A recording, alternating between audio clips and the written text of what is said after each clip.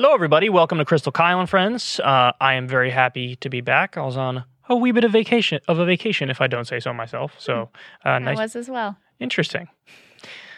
So it's nice to be back here talking to you, Crystal. We got a really interesting show to look forward to. We have Faz Shakir, who was Bernie Sanders' campaign manager.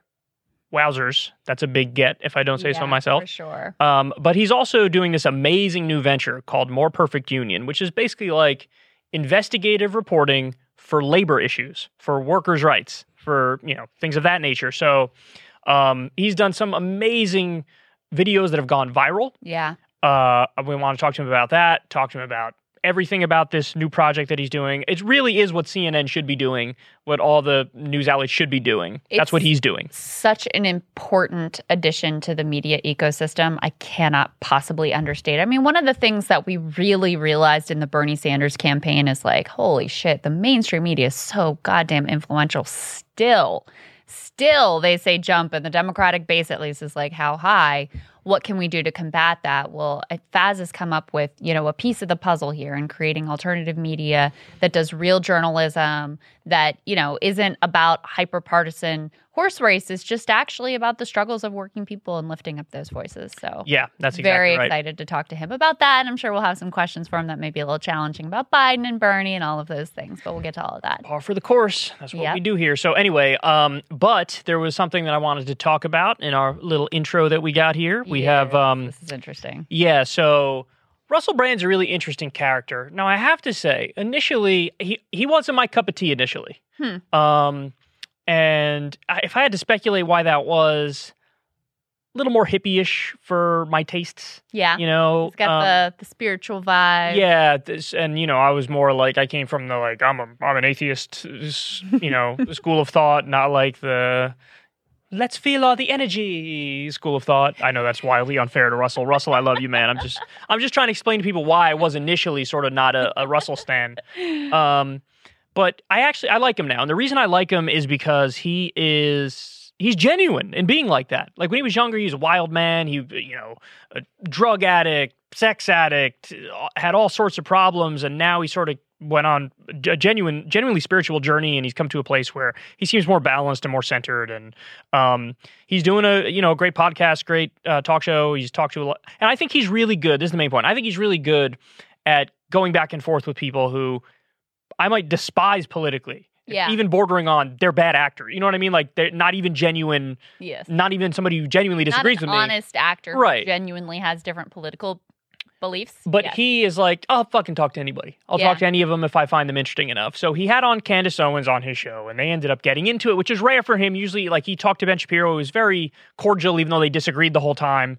This maybe not as much. Guys, go ahead and run that video, the first one. Look, I agree, but do you not think this individualistic culture is in itself destroying the principles at a spiritual, human level of community? Do you not think when people see this economic inequality, this disparity, I'm not talking about hating your little rich friend Lola Bell or whoever it was, you went round to see her nanny and were infuriated by it, but thought, oh, well, maybe one day I'll have my own nanny. Do you not think that economic inequality creates in a human being a sense of injustice, of unfairness? Because people, do you know what, Candice? 90% of people that are rich, do you know why they're rich? They was born rich. Okay, I can tell you something. I think that economic disparity creates that feeling, but a fundamental understanding in economics can help you. Do you know that the most people that are rich are born rich? It's not like there's a tiny minority of people that are like you that come from a poor background and manage to overcome it. And this is what's a problem I've noticed with a lot of great people is they sort of believe that their greatness is something that can be replicated, and I don't think it can. I see. So I believe in the individual. You don't. That's our fundamental differences. That the primary goal of the individual should be to serve the community. I do not believe that the primary goal of what an do you think individual, the primary goal of the individual once an individual should be? Feels serve that they the have individual. Served, so you're discounting the human spirit. I'm not discounting it. I'm saying that's all there is. Let me ask you. No, there's not. In a humanity, think of animals in the wild. You don't even have to go to humanity. We can just think about animals in the wild. What is our human instinct, okay? Are you going to make sure that everyone on this block is fed before you feed yourself? Do you go around and say, hey, have you had breakfast this morning? Hey, have you had breakfast this morning? Hey, or are you going to make sure you're eating? And if you have an excess, of course you're going to do the human condition, and our incentives are going to be to want to help Are people. you mental? Excess. The richest 15 people on the planet have got as much accumulative wealth as the poorest 5 billion. But that's an excess. No. That's an excess. Okay. Excuse me. First and foremost, you're talking about literally 0.00001% of the world is what you're talking about. Okay, and what are they preaching? What do they want? Socialism, so that nobody else has the opportunity to become what they've become. They're the ones that are pushing for socialism. Yes, that's not real socialism. Well, are you kidding? George Soros doesn't want socialist policies. Jeff Bezos, the richest man in the world, doesn't want socialist policies. They want to make sure that no one else has the opportunity to get to where they got. We need to discuss our language, me and you, because we do. Here's what my socialism looks like.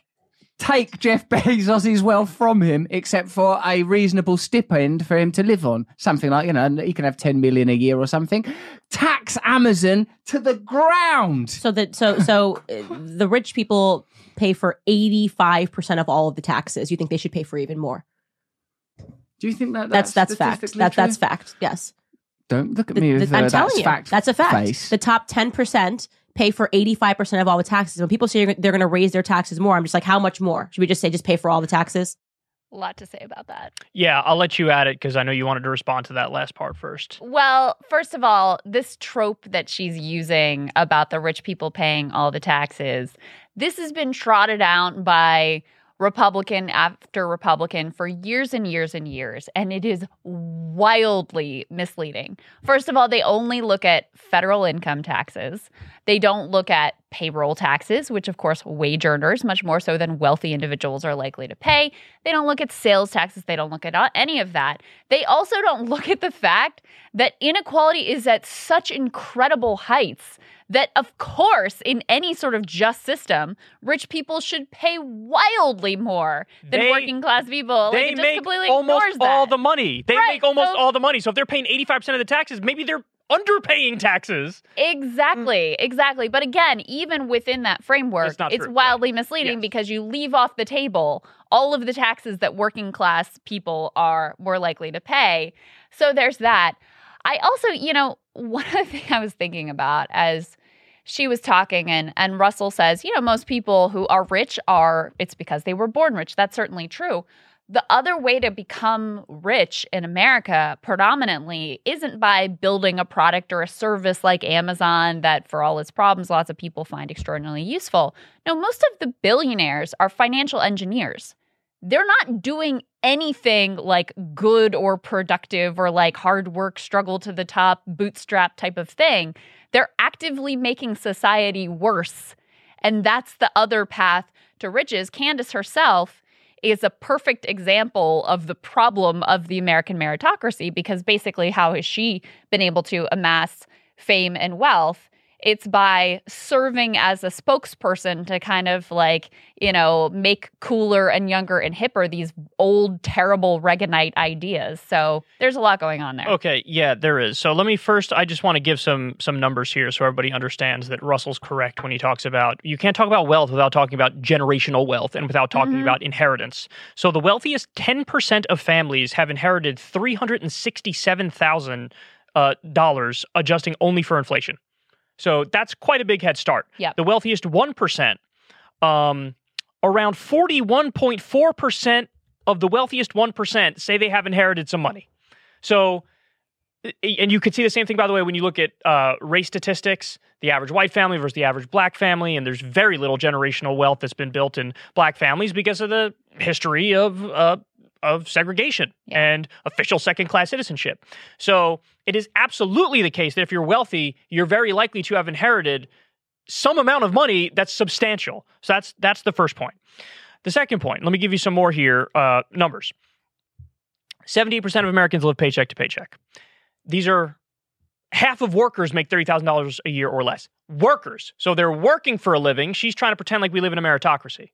People can work full time and not make enough money to survive. Mm-hmm. We don't even have a living wage as the minimum wage in this country. Mm-hmm. You could be doing everything right by the book, busting ass, and still not making enough money to survive. And at the exact same time, the richest 3 Americans hold more wealth than the bottom 50% of the country combined. So that's like over 165 million people 3 people have more than 165 million people. I mean, it's so out of whack. Where do you even begin? And the thing that I think is most important to talk about here is her straw man, because that's what she does. That's all she does. And I'm astounded at how sloppy she is and how bad she is at her job, in the sense that she's just a lazy propagandist. One of the arguments she uses against Russell is something I've heard a million times, and anybody who's been online and is a leftist has heard a million times. If you end up talking to a libertarian or a conservative, they hit you with, do you even economics, bro? You don't even get basic economics. It reminds me of actually one of my favorite tweet of all time, which is like, there's this graph and somebody says, you see where this line meets this line? That's why the poor should starve. Right. Like that's basically the gist of it. Mm-hmm. And the point that has to be addressed is, she says, and what do the rich want? The rich want socialism. Oh my God. You think Jeff Bezos? Socialism by definition is the workers own the means of production. That would take away all the power from the billionaires. Look at what he does when anyone even thinks about forming a union. Yeah, right, exactly. Let alone, you think he wants to give democratic control to his company, to all the workers? That's literally the last thing he would ever want to do. Putting a Black Lives Matter banner on the front of your website is a long, far cry from anything approaching socialism. That part made me want to just totally lose my mind. The idea that billionaires want socialism is beyond so bananas. Absurd. And so bananas. I love when she says to him, the difference is I believe in the individual. You don't.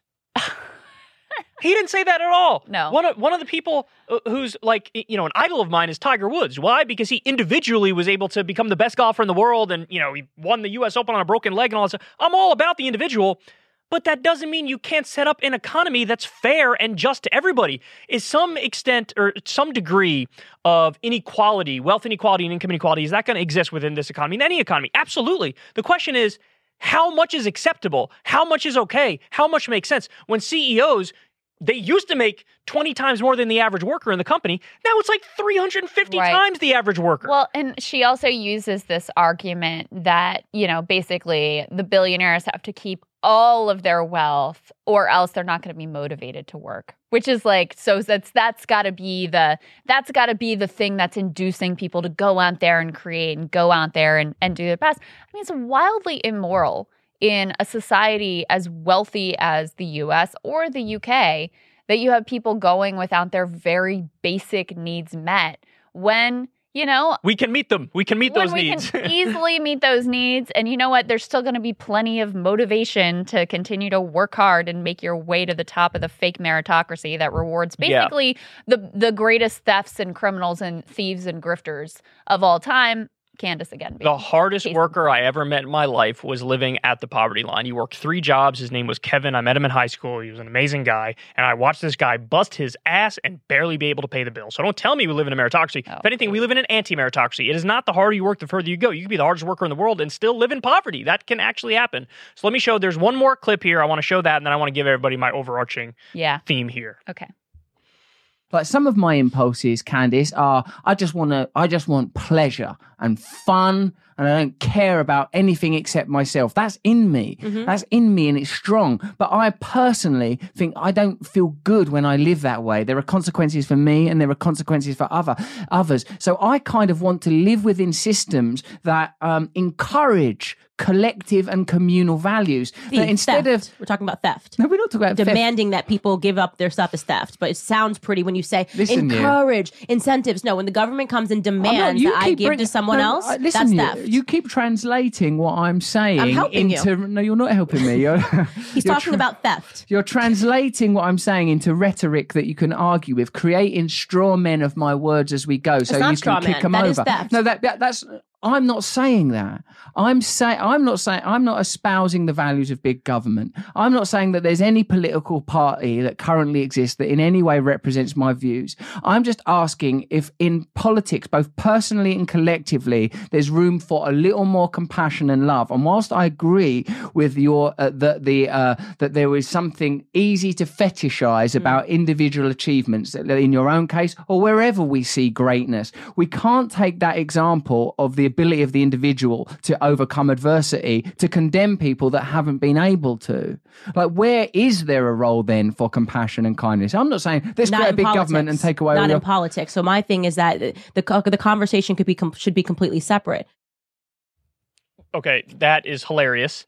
Like, you got to take all these political ideas and just don't involve them in politics. Right. They're inherently Just political. Of course you're supposed that the billionaires are super generous, because of course they will be. Just look at the evidence. It's like, what are you talking about? The other thing, she does this thing of like, you're talking about theft. Oh, you're talking about theft. Think of how radical a position it is to actually, what she's saying there is literally all taxation is theft. That's, yeah, right. That's an Ayn Rand position. I mean, that is a super fringe, radical denying ideology. The basic social contract. She's saying there is no such thing as a social contract at all. That means like we're basically not going to exist together in a society and do anything collectively together. That's right.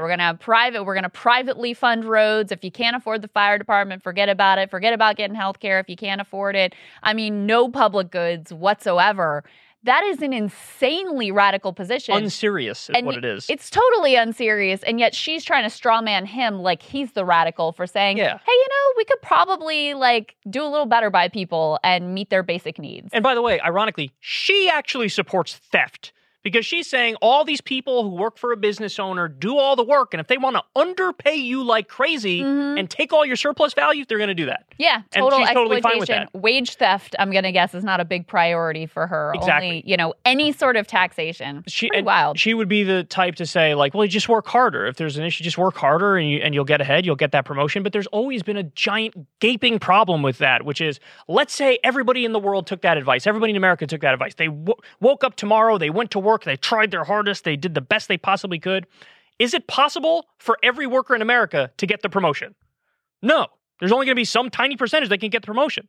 So obviously, if everybody does that, it's not like it's going to lead to, a fruitful result for everybody. Some people are just going to work hard and still not make enough money to survive. It's total nonsense. So my overarching takeaway here is this.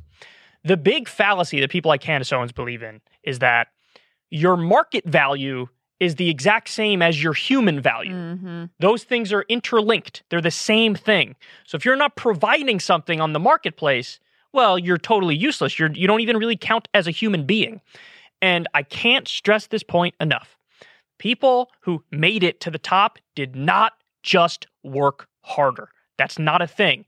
There's 2,153 billionaires in the world, and they have more wealth than the bottom 4.6 billion people who make up 60% of the population. Wow. Billionaires have more than 60% of the population.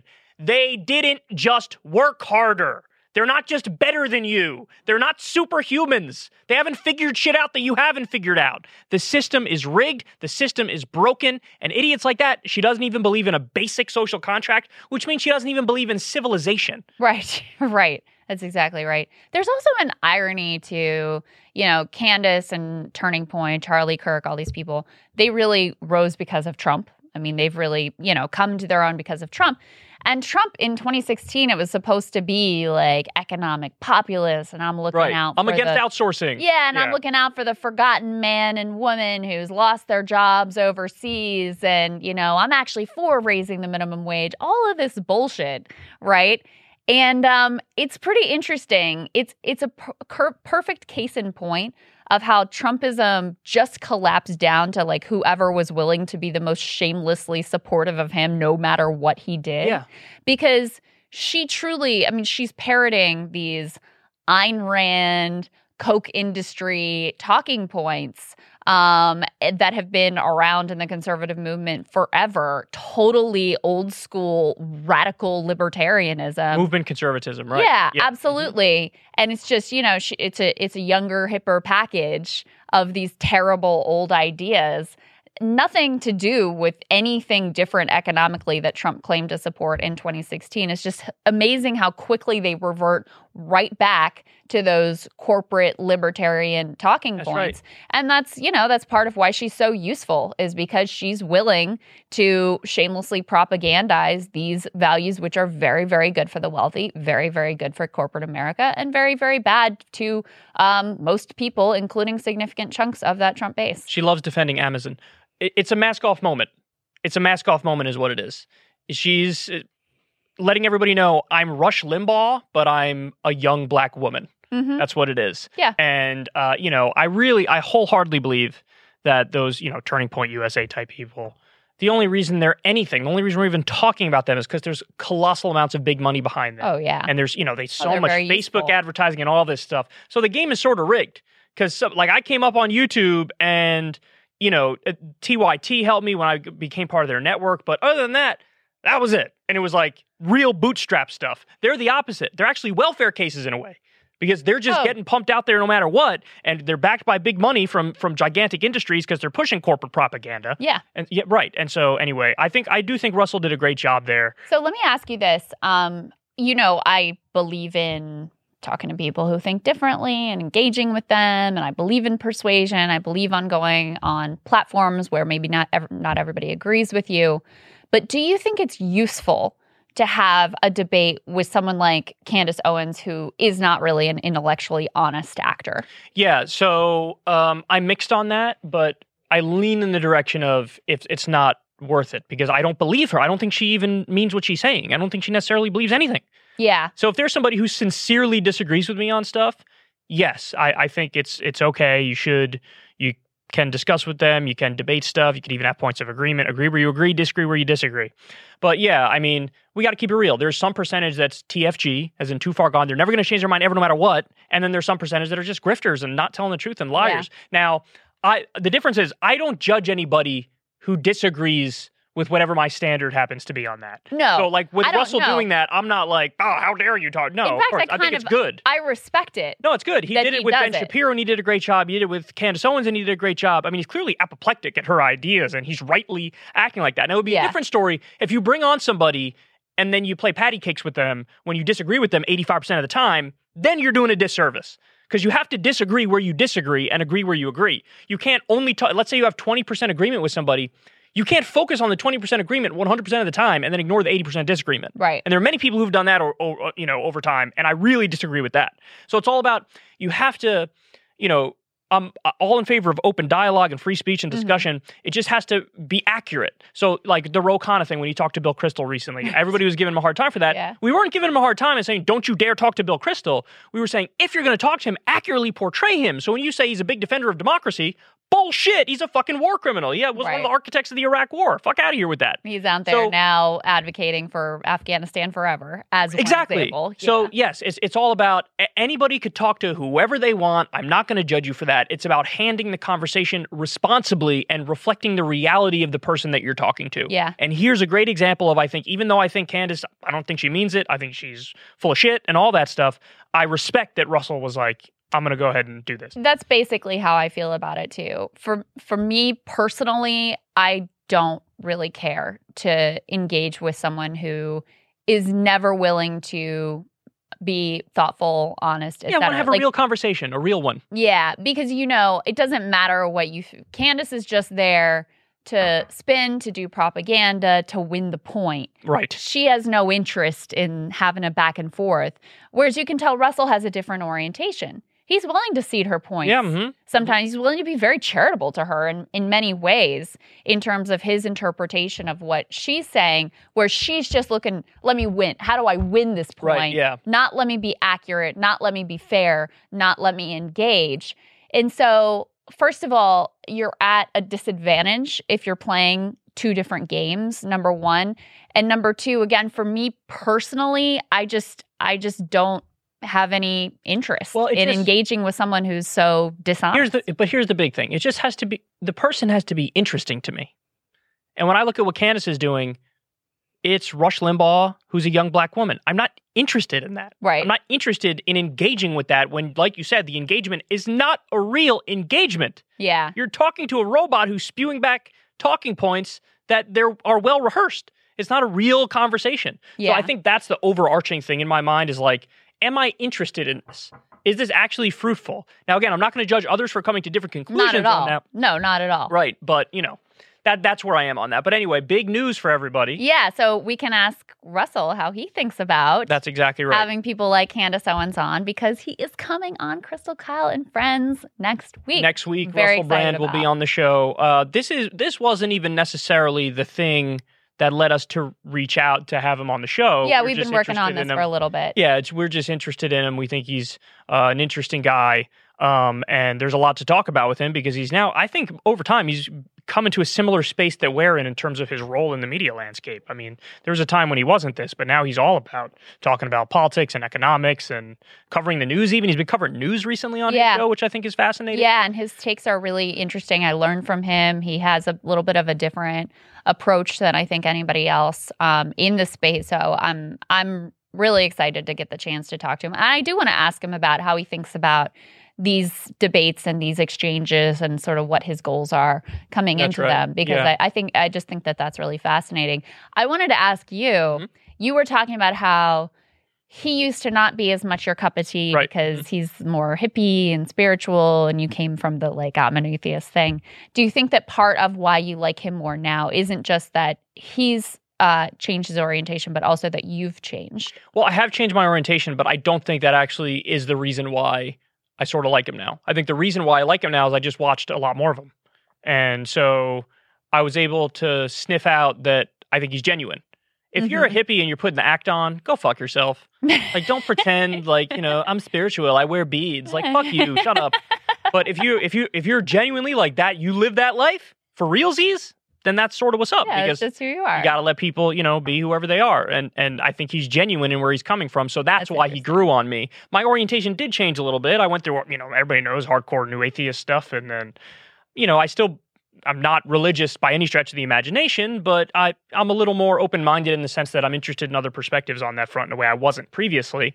So I did evolve on that front, but that's not why he grew on me. Gotcha. He grew on me just because I watched more of his stuff, got a better sense of him as a person. His politics are actually a lot more in alignment with mine than I thought they were, So, yeah, that would explain that. And by the way, guys, if you want to get the interview with Russell a day early, so you get her on Friday and get the video version of the show, then subscribe on Substack, Crystal Kyle and Friends, $5 a month. If not, no biggie. You'll get it a day later. You'll get it on Saturday, and you'll get the audio version for free for everybody. But just so you know, we take no ad money for this show, so it's one of those things where we really appreciate your support, and you get the awesome perk of seeing that interview a day early and seeing the video version of it. Yeah, absolutely. So that's next week. But this week, we also have a guest that we're both really excited to talk to.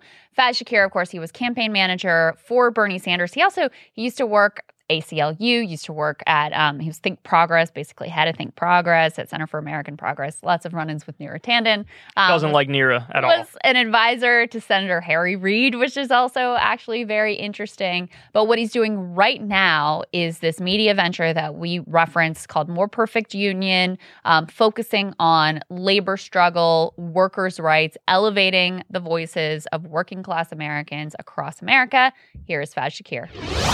Faz Shakir, so great to have you here. Thank you. Well, actually, wait, is it Faz or Fez? It is Faz, like jazz. Faz, okay, gotcha. I nailed it. Crystal's all over. Because then I was thinking of Zed Jelani, and yes, that's right. His spelling is Z-A-I-D. Correct. Yes. And I was like, okay, there's... it's hard to explain. Urdu, Arabic, it's the closer corollaries in Arabic sounds, which is Faz. Well, gotcha. English Perfect. language makes so much sense. Well, yeah. I can't understand how any pronunciation would be different. Yeah, we switch shit up all the time. So let's talk about your new venture, More Perfect Union. Kyle and I both have been using a lot of your videos on our show. You've been covering stories that are literally not getting coverage anywhere else.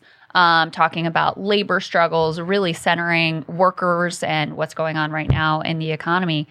Just talk to us about what was your idea for it, what's kind of the structure around it, and what are your plans there? Well, there's a progressive media landscape. You guys are a big part of it. And the gap, to my mind, coming out of the Bernie campaign was that there are people all across this country who are suffering all the things we talk about, the inequality.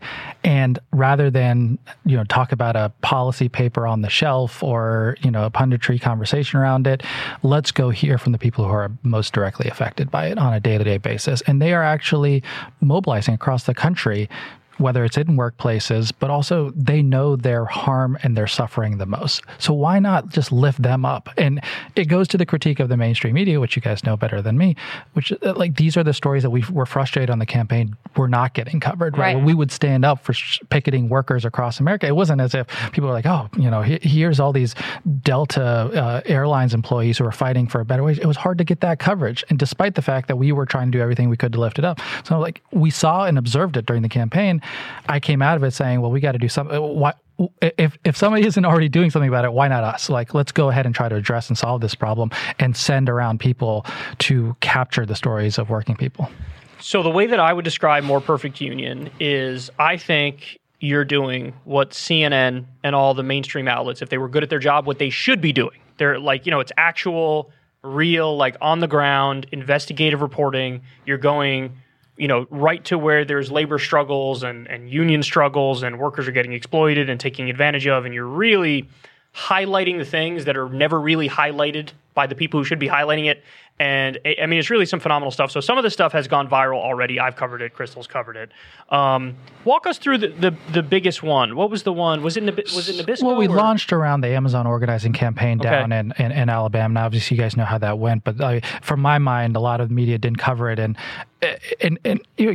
before we got there, you didn't even know who some of the workers were. Right. They had never been put on a video. You didn't know their names. And I was like, if you're going to cover an organizing campaign, the traditional mindset in the media is pick up the phone, call Amazon's PR department, exactly. get their take. Absurd. Then maybe get like a union take from like national or international. But like, who are the people literally in the building working their colleagues? Let's hear what they are saying about their conditions, because ultimately that's what is the most important piece of the whole story. And they're going to tell it to you better than anybody else. So that started it. And I will say that my bias towards this project has been, I don't want to just talk about societal ills. There are plenty of them. You guys know them well. I want to point people towards the direction of people who are doing something about it. Right. And that's why it started with Amazon. These people are trying to stand up and do something about it. Same with the Frito-Lay workers in Topeka, Kansas. Same with... That's the one. Frito-Lay is the video I'm thinking of. The man who was electrocuted on the job. It's one of the most heart-wrenching things anyone could possibly watch. And their stories, I think the reason they catch fire is because they're a shared experience around many, many employees. And we're talking about some unionized workers, to be clear. I mean, at Frito-Lay, some of the Nabisco workers out in Portland and other places around the country. But the vast majority of workers, are non-unionized. And I'm I want to work hard to reach those people because it's harder for them to speak out. Let's be clear. They're always fear of reprisals against them by an employer. And also they don't have a structure. They don't have a union with an official representative to reach out. So those, to my mind, is the next frontier. We got to talk to the Dunkin' Donuts employees, right?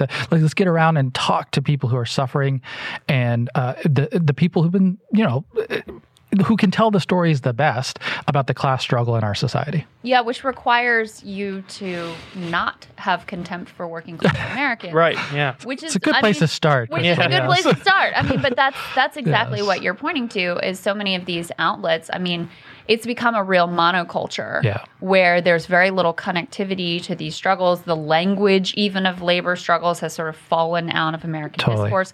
There's barely any labor reporters that even exist anymore at major publications. And then where some of that reporting would have been done at the local level and, the local newspaper, of course, that's been sort of stripped down as well. So there's a huge need. And obviously people are responding to it. Talk to me a little bit about the experience, on the ground at Amazon down in Bessemer, Alabama. Were you surprised that election went the way it did, or did you see signs that this was really an uphill battle? It was always an uphill battle. I mean, at the outset, there was a reason and a concern of many people about why do we want to highlight this? I mean, if you're talking to a lot of the national labor leaders, why do you want to highlight this? Because they're likely to lose. I'm like, yeah, well, I fought a campaign. I don't know, just because you might be likely to lose doesn't mean you stop for fighting. Right. And you fight. You raise the issues and you make the case. And in my mind, the most important thing we were doing is sending a message across the nation, not just speaking to people in Alabama, but across the country that here's courage right in front of your face. Here are some people who are doing something about their conditions. I will say that, at the end of the day, you learn a lot about the organizing. The political analyst in me was watching like how you organize in these departments. And it was one of the things you clearly see is like there is fear, a rational fear, let's be honest, among workers that Amazon is such a greedy and a corporate boss that it is going to shut this plant down.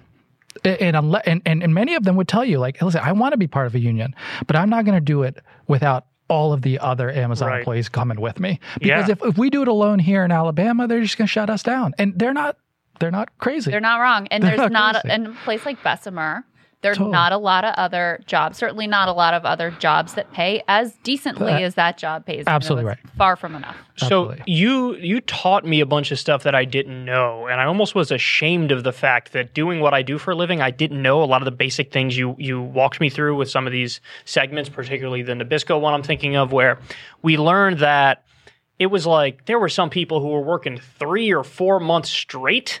There were some people who literally overworked themselves to death. That happened at a couple of these. There was no climate control in the factories, so in the summer it'd be scorching hot in there. In the winter it'd be freezing cold in there. And I'm sitting there watching this and I'm going, how are there not already laws for this? Right. Like to have the climate control in there, to have an absolute maximum cap on the number of hours you could work. And then, I saw the thing that really hurt was when I saw that the union reached an agreement, but the agreement was just everybody gets 1 day off per week. Yeah. And I was like, oh my God. So this is there's so many giant issues here that have to be tackled at the federal level where they have to we're the only developed country that doesn't have paid vacation time by law.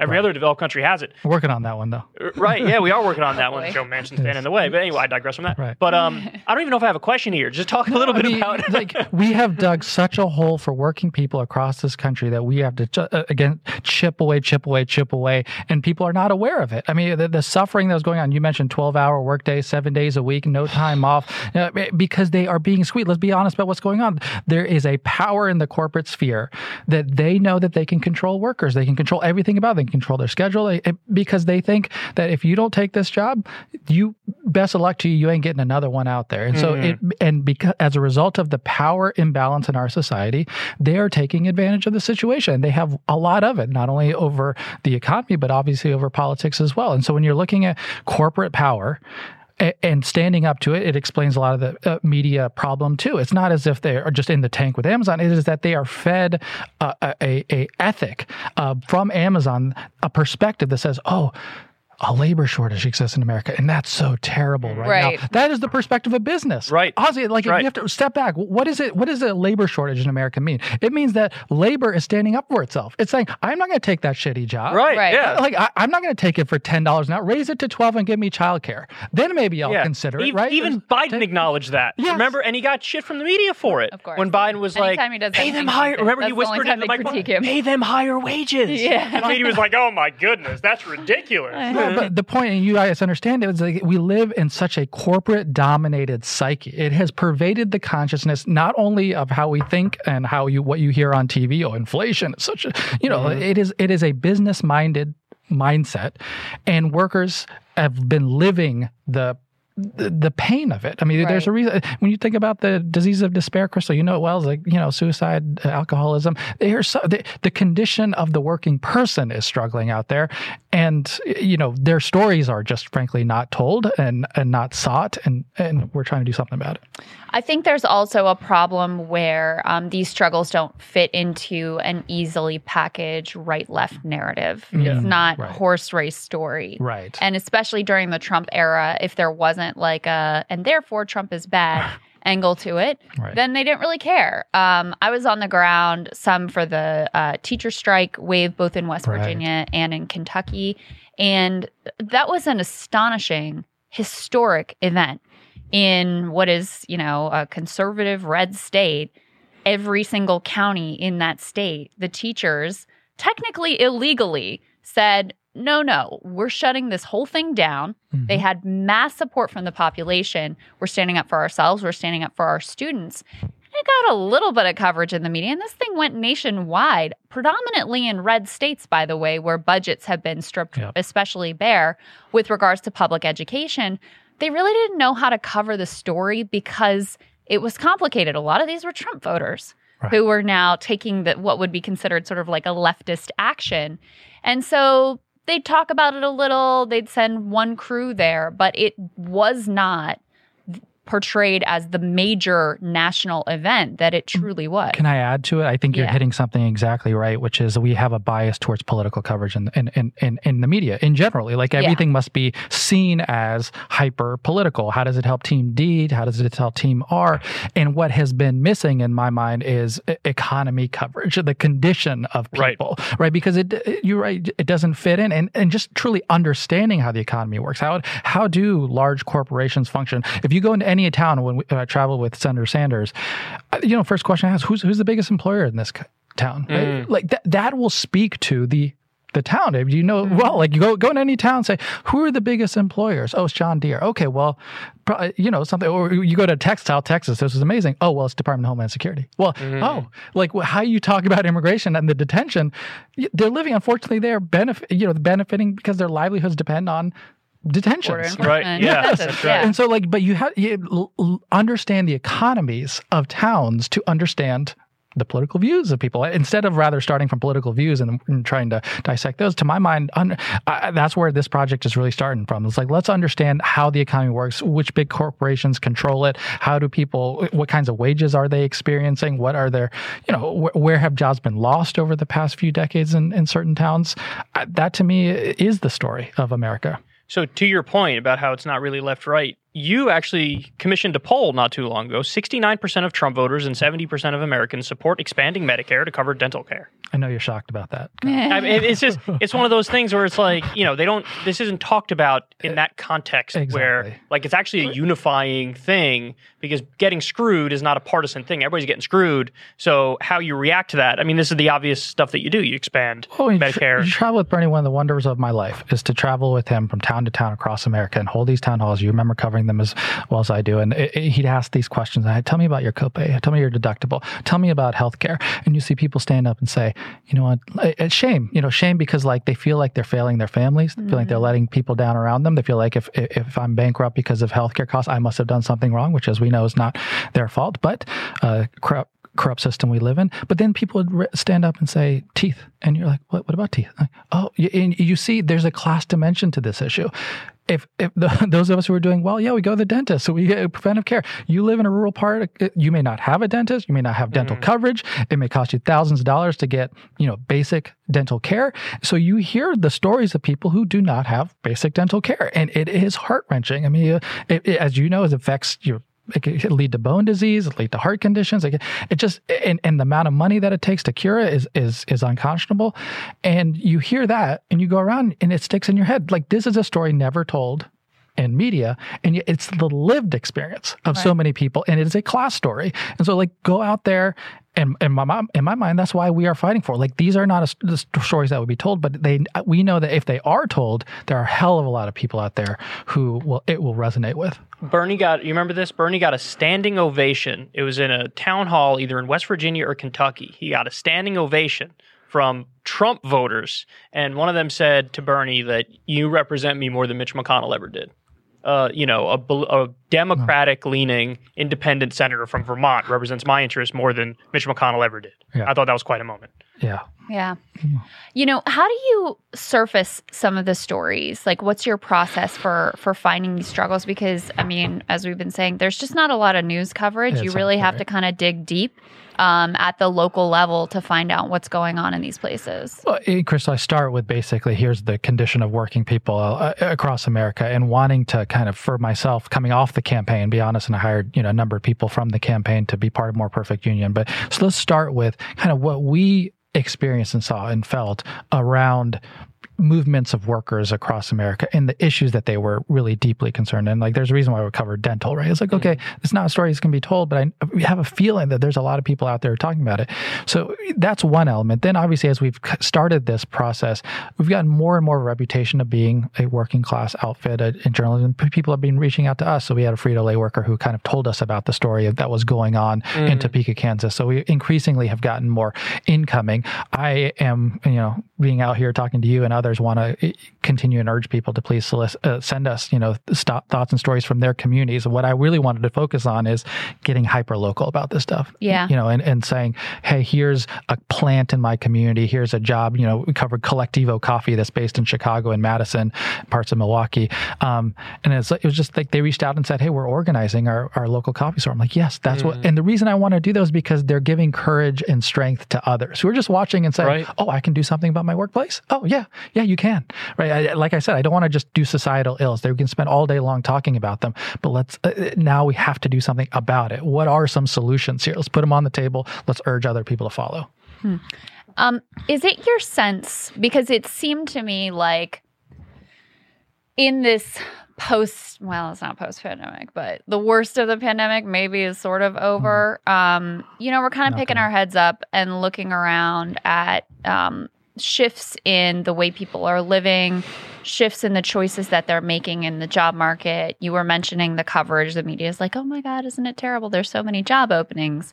Meanwhile, for workers, that's great news if you don't have to take the only thing available. Labor demand. Say, right, like, you know what? They're going to pay me $16 an hour down the street, so I'm going to go there.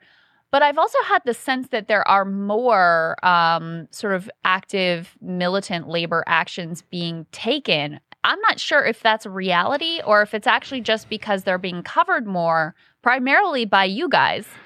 Do you have a sense of whether that sort of like militant labor action and strife has actually increased, or whether it's just that you guys are actually covering it? I do think we're in the midst of a labor revolution that's going on. I don't know. It is not being led by labor, qual labor. It is, I think it is truly like an outgrowth both of a Bernie campaign and a progressive nature of seeing other people step up, and obviously the lived condition of deepening inequality. I would highlight, you mentioned the teachers before in your experience. I think the new teachers of the moment are nurses. If you look at nurses on the front lines, basically any state in this country, just pick, you see nurses fighting for better working conditions in their hospitals because they have just lived through a year, Crystal, of just being squeezed to the bone. Like, work every hour, don't take any days off, save our community, save our families. We're counting on you. And so now you come out of it damn tired, like not having really gotten time off, not really has seen an increase in pay, and being told by hospitals, who, by the way, are making a hell of a lot of money, oh, hey, there's nothing on the table for you. We have to squeeze you. And I think they are right now, in my mind, the face of a kind of a growing, burgeoning labor community, a fight around the country. But it is also, as you rightly know, some of these largest employers. You see not just the $15 an hour workers or the $16 an hour. You're starting to see, obviously, even in Google and Apple and Tesla, it is the higher income workers also organizing, which is a wonderful thing. There needs to be worker solidarity in this country across the board. And so I am glad to see that you can. What we're trying to do is metastasize that. I think we are in this moment with Joe Biden as president, NLRB, pro-labor department, the moves that Bernie has made to change the consciousness of this country. Now's the time. Step it up. Kim Kelly made a good point to me, who I know has done great work for you guys. And she's been invaluable. She's at Grim Kim on Twitter. She's been following that Alabama coal miners strike from day one. Warrior Med, exactly. Yeah. And she made great point, which is that as more journalistic outfits are unionizing, including actually MSNBC unionizing right now, that is helping a little bit to at least give people some connection to what a union is and what solidarity actually is. Not going to change their coverage. So that there's at least some understanding of what these struggles are actually all about. Because that's part of the challenge, is like, people don't even know. Even if they're in theory supportive of unions, they don't have a direct experience with it. As you say that, I remind of one of the other major things that has influenced me personally is that I happen to run the first unionized presidential campaign in American history. And having gone through that process of voluntary recognition of a union, and then working with, in that case, the UFCW Local 400, all the way through, understanding shop stewards, understanding the CBA, a collective bargaining agreement, how this works, I came away saying, oh, it's not hard. Like, this is good. And in fact, I come away from a place that says, I appreciate it. I ran an organization of 1,200 employees at its peak in like late January, early February of 2020. We were at 1,200 employees. how the hell are you going to communicate with 1,200 employees? It's very challenging for anyone at the top of any organization to do that.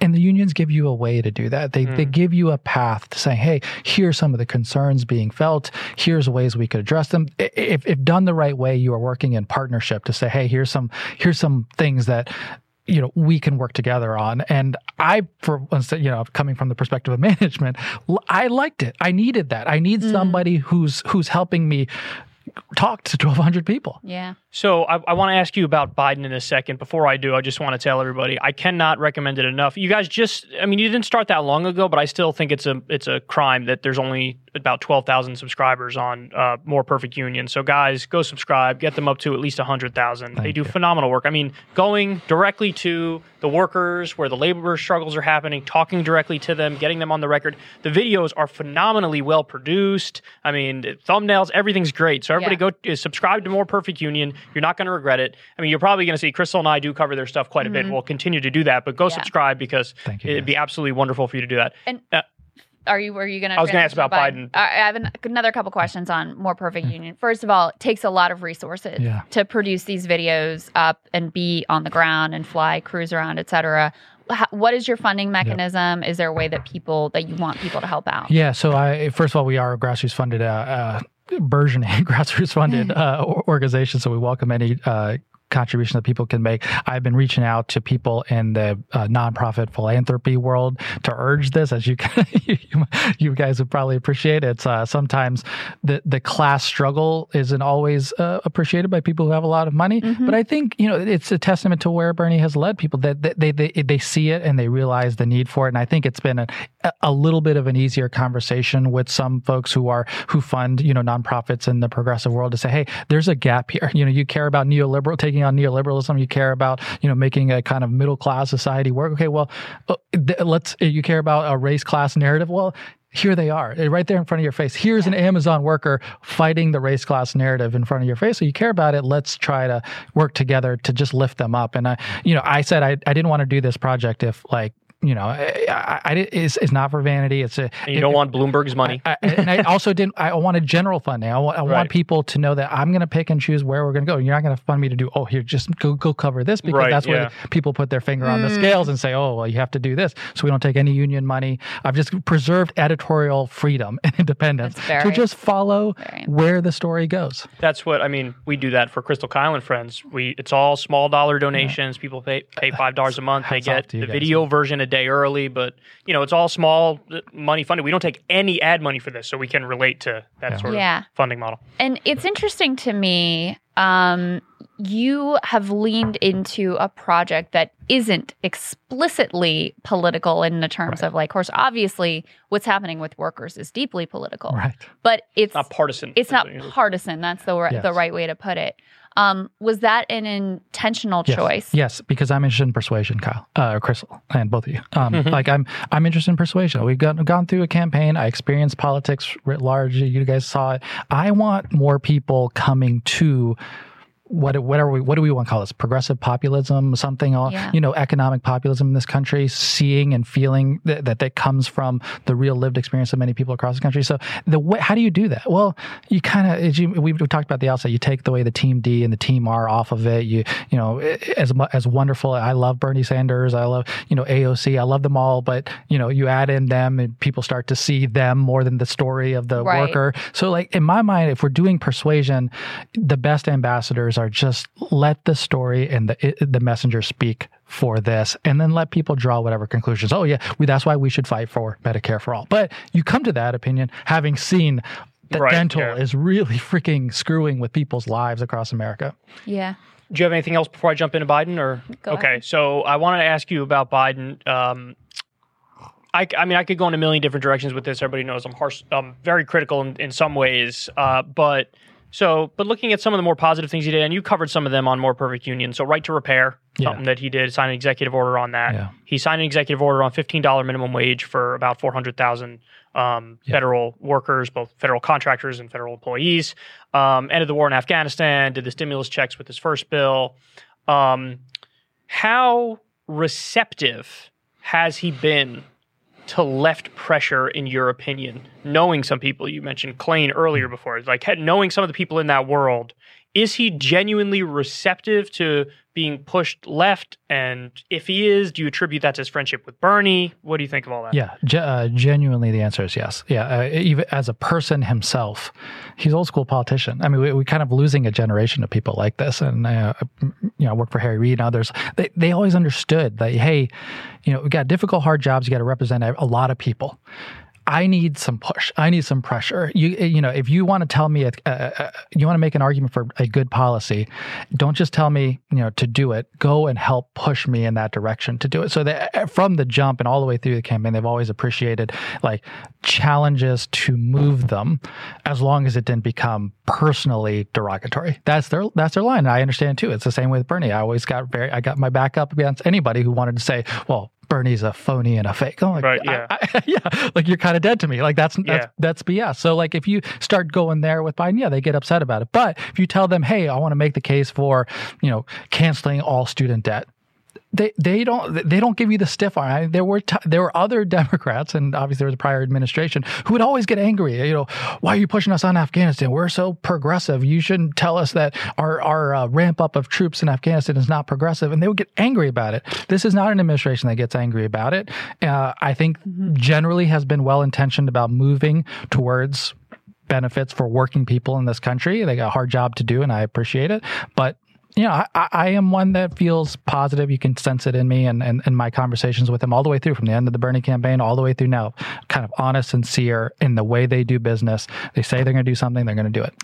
So the counter argument is that they've basically placated the left with pats on the head, Ron Klain retweets and things of that nature.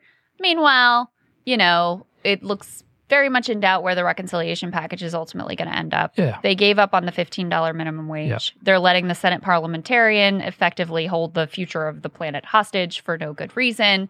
So, they may be a little more outwardly friendly towards the left and less combative than the Obama administration has. But in the end, where has that ultimately gotten them? Other than, even when they do things that are directly, dropping any sort of criminal justice reform, for example, or police accountability, you didn't hear anything from civil rights organizations that said this was a priority. $15 minimum wage gets dropped. You don't hear anything from progressive organizations where this was, a key priority for them. So it seems like in some senses they've been very effective at giving out pats on the head, placating people, but not actually delivering on the promises that were made. Yeah, I come from a different perspective, and I appreciate, I appreciate the criticism. I'm not here to speak for Biden, so you get that he or Ron Klain come on and defend themselves. But I will say I don't think they're going to do that. But anyway, go ahead. I don't think Joe Biden's a big fan of Kyle Kalinske. I've called him a war criminal a couple dozen times. Again, I'm not paid to speak for them, but I will just say, I want to hear your perspective. Yeah, my perspective is that it is a very hard job to be president when you don't have the magical powers of just kind of ordering an agenda to be passed. It is not a parliamentary system where people just line up, and certainly they have the difficulties of how do you coax Joe Manchin to be the 50th vote for our passage. I know, but go on. I want to interject. We should get there, because obviously let's throw it all on the table and figure out how to do it. But I in a $15 minimum wage, the biggest problems are these 8 Senate Democrats who, don't believe in it. They just don't believe in it. So then what are you going to do? Could Biden do something? Well, as Kyle mentioned, he did an executive order.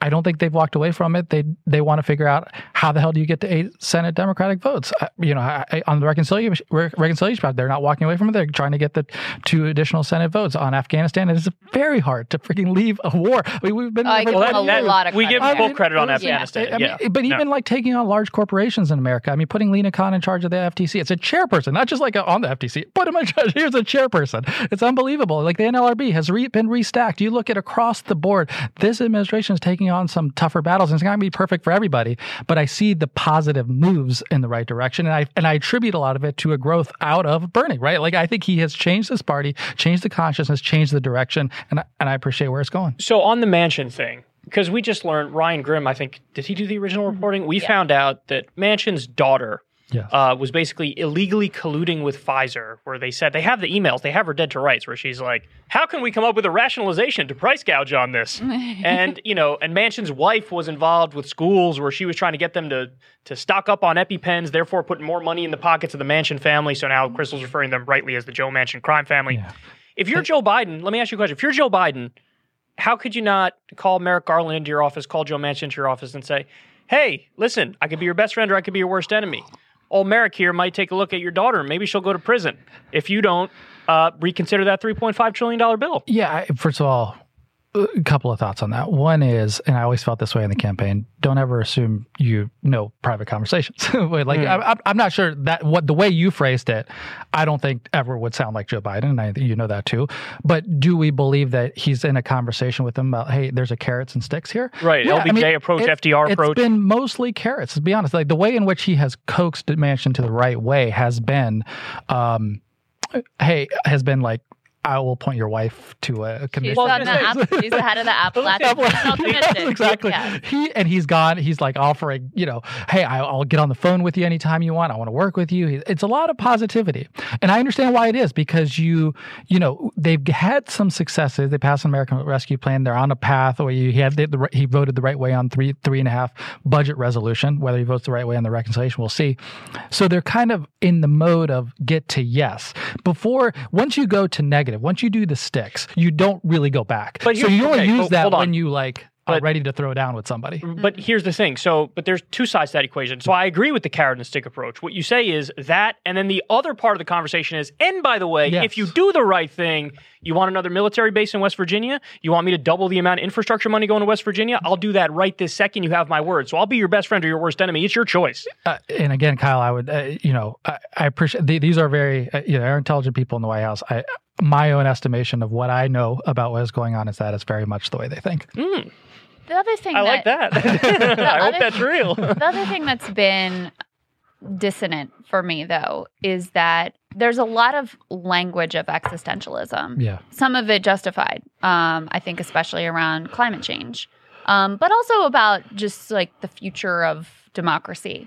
And there's a lot of language of the Republican Party, and especially the Trump Republican Party, being an existential threat. But there doesn't seem to be the same level of action that you would take if you actually regarded these things as existential. I mentioned earlier, the Senate parliamentarian. This is an unelected staffer who they've decided they're going to defer to. Yes. And in fact, the key provisions with regards to climate change, which is effectively a renewable energy standard that's they want to push through reconciliation, which, by the way, Joe Manchin happens to chair the Senate committee that would likely be in charge of writing those rules. Let's put that aside for a moment. But those climate change provisions are very much up for grabs over whether that's going to happen or not because of the Senate parliamentarian. Yep. So when you say that they're doing everything they can, they're twisting the arms, they're doing the carrots and the sticks, they don't have a magic wand, that's all true. Mm-hmm. But it's also true that there are steps they've been unwilling to take. Yes. The two primary being getting rid of the filibuster and saying, we'll get a new parliamentarian or we'll overrule the parliamentarian or whatever. And so that's the piece that's very frustrating to me. And it's the same thing with the $15 minimum wage. Ultimately, you've got some Democratic opposition. But if you put that in that initial relief package and you said, screw you to the Senate parliamentarian, they would have voted for it. Yeah, well, so... Or you put it with the National Defense Authorization or something else that's must pass, and you get it through. Again, I appreciate debate, so I will have a different perspective of you. I will say that, President Bush, when he was president, and they had a bad ruling from a parliamentarian, they replaced the parliamentarian, and there wasn't really much of a kerfuffle around, and they did it.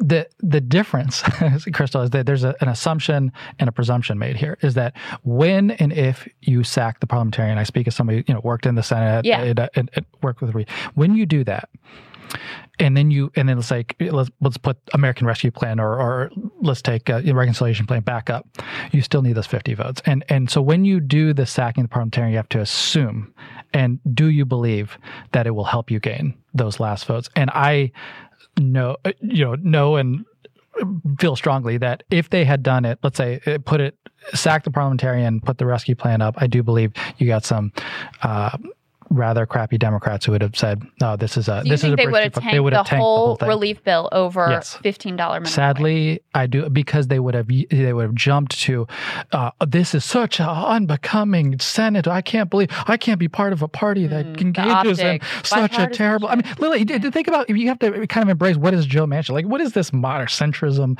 It is this ethic of like, oh, well, we kiss up to very powerful corporate actors and other elite people, and we preserve decorum of institutions, and the way that the status quo works, it worked very well for certain people, and they preserve it. And so when they talk about cutting down a reconciliation package, it's not because they're helping ordinary people. They're saying, well, this will cozy up to some people who might otherwise flip out, who might get angry with us if we go to 3.5. So why don't we just cut this thing down? So if you embrace and understand that psyche, now talk to me about sacking the parliamentarian, and I will tell you where he's going to be. Oh, this is unbelievable. I can't be part of a party. But then you could still give him the carrot or stick at that point. You know what I mean? But there are ways to do it. The weapon that he's used, obviously, is he's always threatening to bolt and say, "Oh, I'll join against you." And listen, I'm not going to be the. Oh, you mean switch to Republican? That's what he's. Or independent, or just not vote for it. Exactly. So you're in a place where with the 50-50 Senate, you need him on every nominee. Remember, like he holds a lot of cards here. Every nominee, every person that Joe Biden wants his administration, there's for you need Joe Manchin. Well, carrots and sticks, baby. The other thing is, Crystal has a point. I'm sorry, Crystal, to interrupt just real quick, and keep that thought in mind, whatever you were about to say. Even if we grant you all that, there's still the reality that Joe Biden could eliminate all student debt with an executive order and legalize weed with an executive order, and he hasn't done it. So, but on that one, yes, yeah, because he's not progressive on this issue. So there's literally an ideological difference. No, we should not paper over it. Like, I believe in. Can Bernie convince him on that though? Is it possible to change his mind on that? One of the things that we fought over in the unity commissions, right? One of them was the criminal justice after the Bernie campaign ended. We formed these kind of unity task forces, and the criminal justice one, we spent more time on marijuana than any other issue. My friend Stacey Walker and Justin Bamberg and who else was on that commission? Chirag Bains, who now works in the White House. But we spent so much time. You wouldn't budge. Working on. We would say, even to go from schedule. His current position was go from Schedule 1 to Schedule 2, and yeah, he should do that, right? At the very least. But with Schedule 2 that you're putting out a schedule with opioids. What are you talking about? Are you insane? Yeah. Does he not know his son is Hunter Biden? This is hard. I mean, bro, your son's high right now. That's actually what is hard, and I know that does veer into the personal, but if his son wasn't well connected and are you kidding me? Daddy's a U.S. senator, I mean, his own father wrote the rules practically that would have incarcerated him for life. But the truth, you were right to say that he certainly committed to some things during federal executive order on Schedule 1 to Schedule 2 and decriminalization and, not doing prosecution. So that should be done. Yeah, why hasn't even done that happen? Yeah. But then I think it should go much further. Of course. But I say on that point, Kyle, we just have to, there is ideological. It's like Medicare for all. Like, he's just not there ideologically. I don't agree. So, but the funny thing, he's also abandoning the public option. Again, to Crystal's point, he's also abandoning the public option. Yes. So it's like, I'm for the public option. Then as soon as we get to actual, you're president, it's like, yes. It's funny. Phone, who this? I don't public option. Yeah, but on that score, right? It's complicated because he adds Medicare expansion where he wasn't necessarily for it before either. So, but he knows that's going to be eliminated from in the reconciliation package. Not necessarily, Kyle. Don't give up on it. I'll go on the record and say I think that's happening. I mean, that was when I asked Bernie about the public option. He basically said, we kind of had a choice between Medicare expansion, and he said Bernie preferred Medicare expansion over public which option, which I agree with. Because let's be honest, and I have serious concerns about public option because it leads to an unraveling of traditional Medicare. Agreed. And so, I am not really eagerly for it either. I mean, if we're going to do it, we should expand Medicare. Let's reduce the eligibility age, right? That's an easy way to go about it, rather than say, oh, here's a public option and it starts to unravel a public guarantee. Pelosi and others seem to want is to move more in the direction of sort of solidifying Obamacare, which in some ways makes it more difficult to get ultimately to a nationalized health care. Helps the insurance companies, helps the insurance companies. So that rationalization actually made sense to me as an affirmative choice. If that's your choice, we're going to go do public option or we're going to lower the Medicare eligibility age, we would pick that. Now we'll see if that actually happens. Side note, I was just looking at the Economist YouGov poll, which has Biden at under 40% approval rating. Under 40? Yeah, 39. Oof. On a specific issue or overall? Overall. I mean, it's one poll and polls suck, et cetera. But the number one issue was Afghanistan healthcare. and inflation. I mean, the inflation in Afghanistan is both on the economy and foreign policy. Biden is like... Well, and I think he's uniquely vulnerable to when the media turns on him over like the best thing that he's done in his entire career. In my personal to get out of opinion. Afghanistan. Yeah, but he's uniquely vulnerable to that because his political base loves the media. I mean, it's like and the media made him president. People who, media made him president. Media made him president. They said, this is the guy. Mm-hmm. You lived through it, and it turned like on a dime. PTSD I'm feeling like right nothing now. we've ever seen. But that's me more than you. I believe it. But I mean, that's kind of a castle built on sand because the minute they turn on you, then those same people who bought into you because of the media turn on you because of the media. I think that's part of why he's in a difficult place right now. I think Delta is the other big reason, part of which is his fault and part of which is not. I think the fact that you have had a slowdown in terms of action coming out of Washington and people feeling like this is impacting their life, I think that has an impact as well. But, Faz, the other thing I wanted to ask you about here, kind of putting on your Harry Reid strategist hat, perhaps, is I also don't understand why there hasn't been more commitment to maintaining power. Democrats are screwed in these midterms. Yes. And because of redistricting, which is, happening as we speak. In Texas. And there was no gerrymandering reform. Mm-hmm. They come in with something like a 7 to 8 point disadvantage just in terms of keeping the House. You start from losing the House, You start with a 7, 8 point disadvantage. Then you have the history of any time as the president's party in power is very difficult to hold on to power. So even from that, it's hard for me to understand why they didn't make more of an aggressive push to push through those reforms that would just help them to solidify power from a political perspective. I wish I had an answer for you. Yeah. I know that is heartfelt among the vast majority of Democrats in the House and the Senate, but not 100%. And so, and the tool that is required to do it in the Senate is, as we all know, is the filibuster reform. And so, people are claiming, even Senator Sinema, we got to do something about voting rights restoration in America. However, not doing something, the filibuster stands in the way, and we can't do anything about it. So, to those people who are kind of process determinative on are hanging on to the filibuster, and it is, you got to do something about it. Are you still in touch with Senator Reid? You still talk to him? I know you won't divulge anything that's not already public, but what does he think about all of this? Because he was a longtime sort of, defender of Senate as an institution. I will remind you, in 2013, we engaged in the first action of changing the Senate rules so that Obama's nominees. He was stronger than Obama. A lot of people don't know that. He was much more hardline than Obama. Yeah, the administration was concerned about that approach because they were worried about the decorum of like how will Democrats react. But he pushed it through. Right. He got it done. He got the 50 votes. Manchin was against us at that time, but we had 50 and we got it done. And as a result, Obama had nominees. We got people on the court during the Trump tenure. That was very helpful.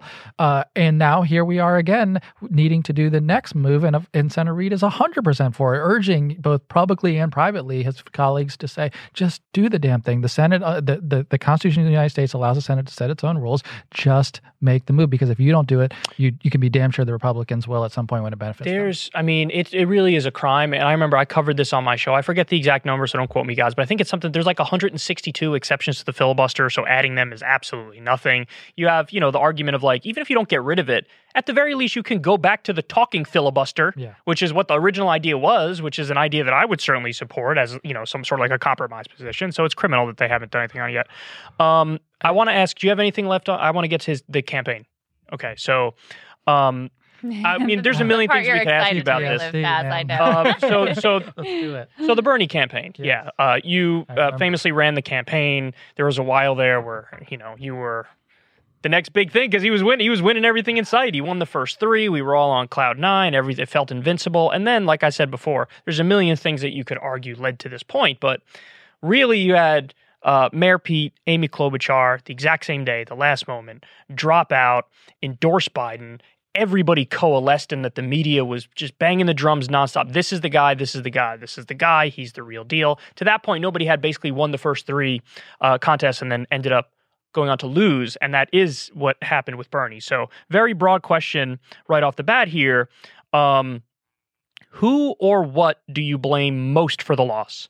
So we start from the presumption, and I feel very confident and good about everything we did in the campaign. Honestly, I would look back and I could maybe point to like a couple of things here or there that I would have done differently, but on the whole, honored to have not only run it, but honored about the campaign that we ran, the values and the ethics that it held, and working for Senator Sanders. I mean, a treasure of a lifetime. So I feel very strongly about that. Let me put that on the table. And then, say like, how and why did we lose? Well, the one thing, I say all this to be self-critical too. Like you can blame me for not figuring out how to address it. But the one thing we could not during the course of the campaign fully crack the nut on is that Bernie Sanders was the best candidate to defeat Donald Trump. We could not answer that question. Electability. There were two questions at play. One was, who's the candidate best positioned to defend your values and fight for your values? I think we always won on that one. You did. We're Big better. Time. But when people were voting on best position to defeat Trump, from the jump, and we knew and recognized it. There was a reason we did a Fox News town hall as the first candidate, because we wanted to project that this is how he will stand on a stage against Donald Trump and defeat him, right? We were trying to send that message. And we went on a battleground tour around Michigan and Ohio to send the message that even in these battleground states, he could defeat Donald Trump. But when a lot of traditional Democratic voters saw that, they didn't necessarily disagree. They just said that, well, Joe Biden can do that too. And so I think that the struggle there, obviously, is to somehow convince those that he was a better bet than Joe Biden, and we could not get to a distillation, let's say, of a 30-second ad or whatever that would best argue why he, not Joe Biden, is the best position candidate to defeat Donald Trump, and that was the downfall. What was it like watching that moment when everybody drops down and coalescing and South Carolina happens and you're headed into Super Tuesday? I mean, it really did.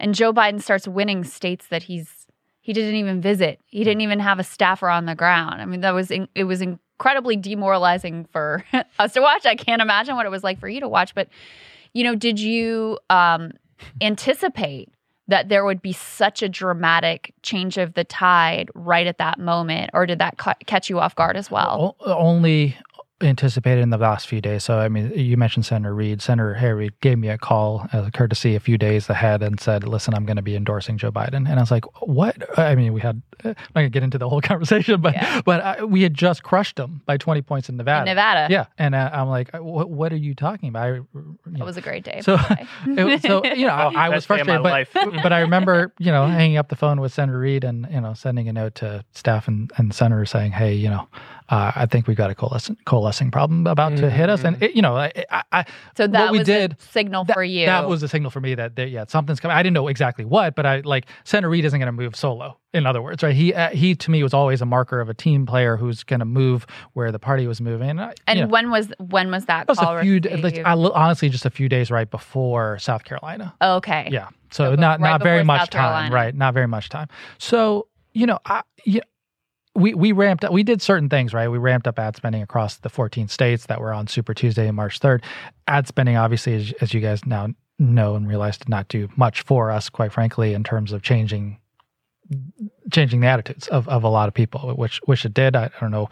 Don't have a great explanation. We tried all kinds of different arguments and approaches, and I don't think ad spending itself wasn't the magic nut. I think when we worked well, we had an investment in a huge field capacity in Iowa, Nevada, and New Hampshire, where we were talking to voters on the ground, and we did well in those places. And we can't replicate that in 14 states because, it's a hell of a lot of people, a lot of movement. Can't hire that many people on the budget that we had. So we had to rely on paid communications to try to carry us through that next phase. And the consolidation against us got down to the two-person race too late in the game for us. We wanted the fight with Joe Biden one-on-one, right? We wanted to be able to be in a two-person race. But that stipulates that we wanted to be on the debate stage with him to fight it out. Like say, hey, okay, to the point that I was making, how are you going to best convince people about who's best positioned to defeat Donald Trump? In our minds, we had to get on a one-on-one fight with him about it. Like, what are you going to say when Joe Biden says he wants to drain swamp? Or how are you going to respond to free trade arguments? How are you going to respond to various things that he might throw at you? And here's how I will respond, right? And you can make that argument on a debate stage where a lot of people are watching and hopefully amplify it. We just never got there. You remember the first debate that we ever got to have with Joe Biden one-on-one was March 15th after March 3rd had already concluded, March 10th had already concluded. Yep. A lot of the votes were already in, and unfortunately the die had been cast. So, well, and then the pandemic was raging. It was a whole... Oh, yeah. Well, I know, but see, that's the thing is I thought the pandemic was an even bigger opportunity for Bernie politically, because hey, look, all the problems in society that I talk about all the time, they're rearing their ugly heads, and now it's clear that I'm the best candidate. But anyway, I agree. But the hard part there is, do voters agree with you? And of course, it's the persuasion game, like you said. Yeah, and you look at voters' attitudes all the way through, and it's not as sadly the attitudinal shift has not been as profound as I would like it to be around both the solidarity ethic in this country, around Medicare for all. We need those universal programs, and I just see a need for doing much more progressive organizing person to person around this country, because it did not come naturally. It did, even to this day, right? If you have 40+% of people unvaccinated, they're really honestly telling you they don't necessarily believe in a solidarity ethic, right? Because they're hyper individual. They say, hey, I care about my individual freedom so much that I'm not, you can't tell me to wear my mask, even though it requires me to take care of like the society around me.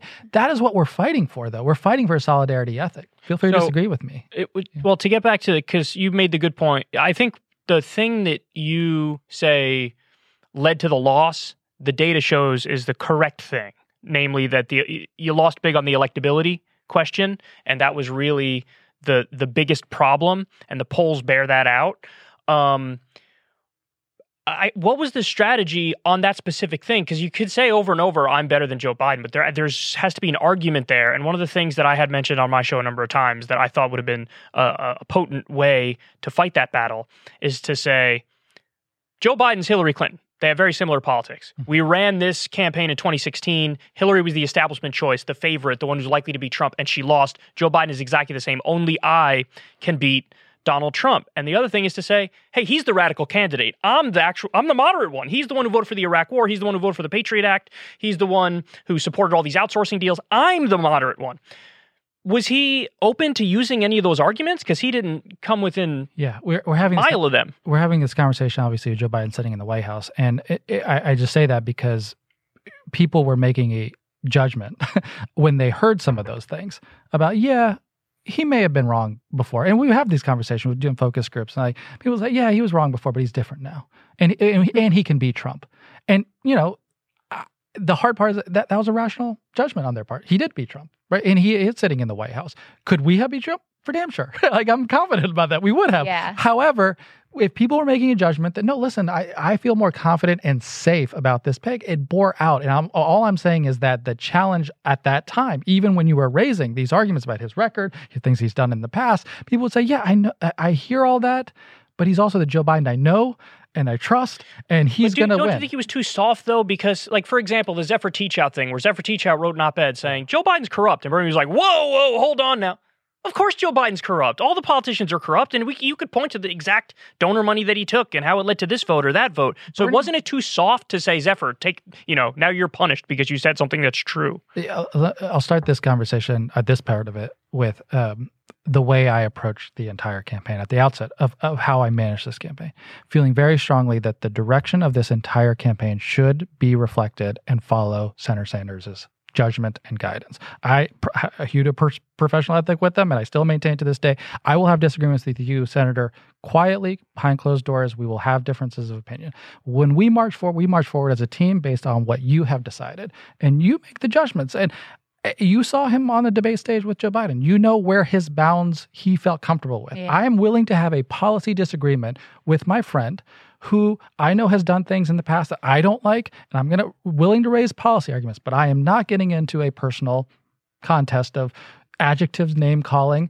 It was an ethical question for Senator Sanders, and quite frankly, also how he viewed Joe Biden. And they have a history together, and I think and on that score, I think it meant a lot. Yeah, he likes him. There's an ethic there, right? And there's, was there a different dynamic? Because it seemed like there's a different dynamic with Hillary Clinton. They didn't have that history, so he felt a lot more comfortable being a little, more clear in his critique. One of my favorite lines is Senator. He's asked about this, and he's like, "Well, Hillary tolerated me. Joe Biden respects me." And I think that's right. I mean, I think Hillary Clinton tolerated. Do you think he respects him though? Yeah. Does Joe Biden respect Bernie? I have, yes.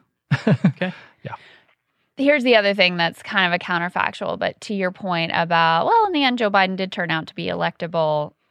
dude barely won with a pandemic that killed 500,000 Americans. Listen, so let's not give him too much credit. I mean, it was skin of our teeth. It was difficult. Right. It was After hard 4 fought, years of media outlets saying this guy's Hitler and at the end of the Republic, and he barely scraped by. He threw down 330 electoral votes, and I was not close. Yeah. No, you're right. And it's, but on the one hand, my take on that, Crystal, is yes, there's a conversation now about Biden. To my mind, there's a conversation about Donald Trump and why did he do so well? And we have not really reflected on that. Right. What is he doing right? What do you think? Well, in being someone who shook up Washington, who comes in swinging every freaking day, like, I'm going to fire the defense secretary, I'm going to go change the norms. He's signaling to people, business as usual does not exist in Washington, D.C. And for so many people who have been screwed by government, who feel cynical about government, they say, I just like what you're doing up there. I mean, there's a speaking to working class issues, working class people, and the ethic of what they wanted to see reflected in the government, which is shake that damn thing up. Yeah. And I'd say, in addition to that, Crystal, it was clear, no doubt in my mind that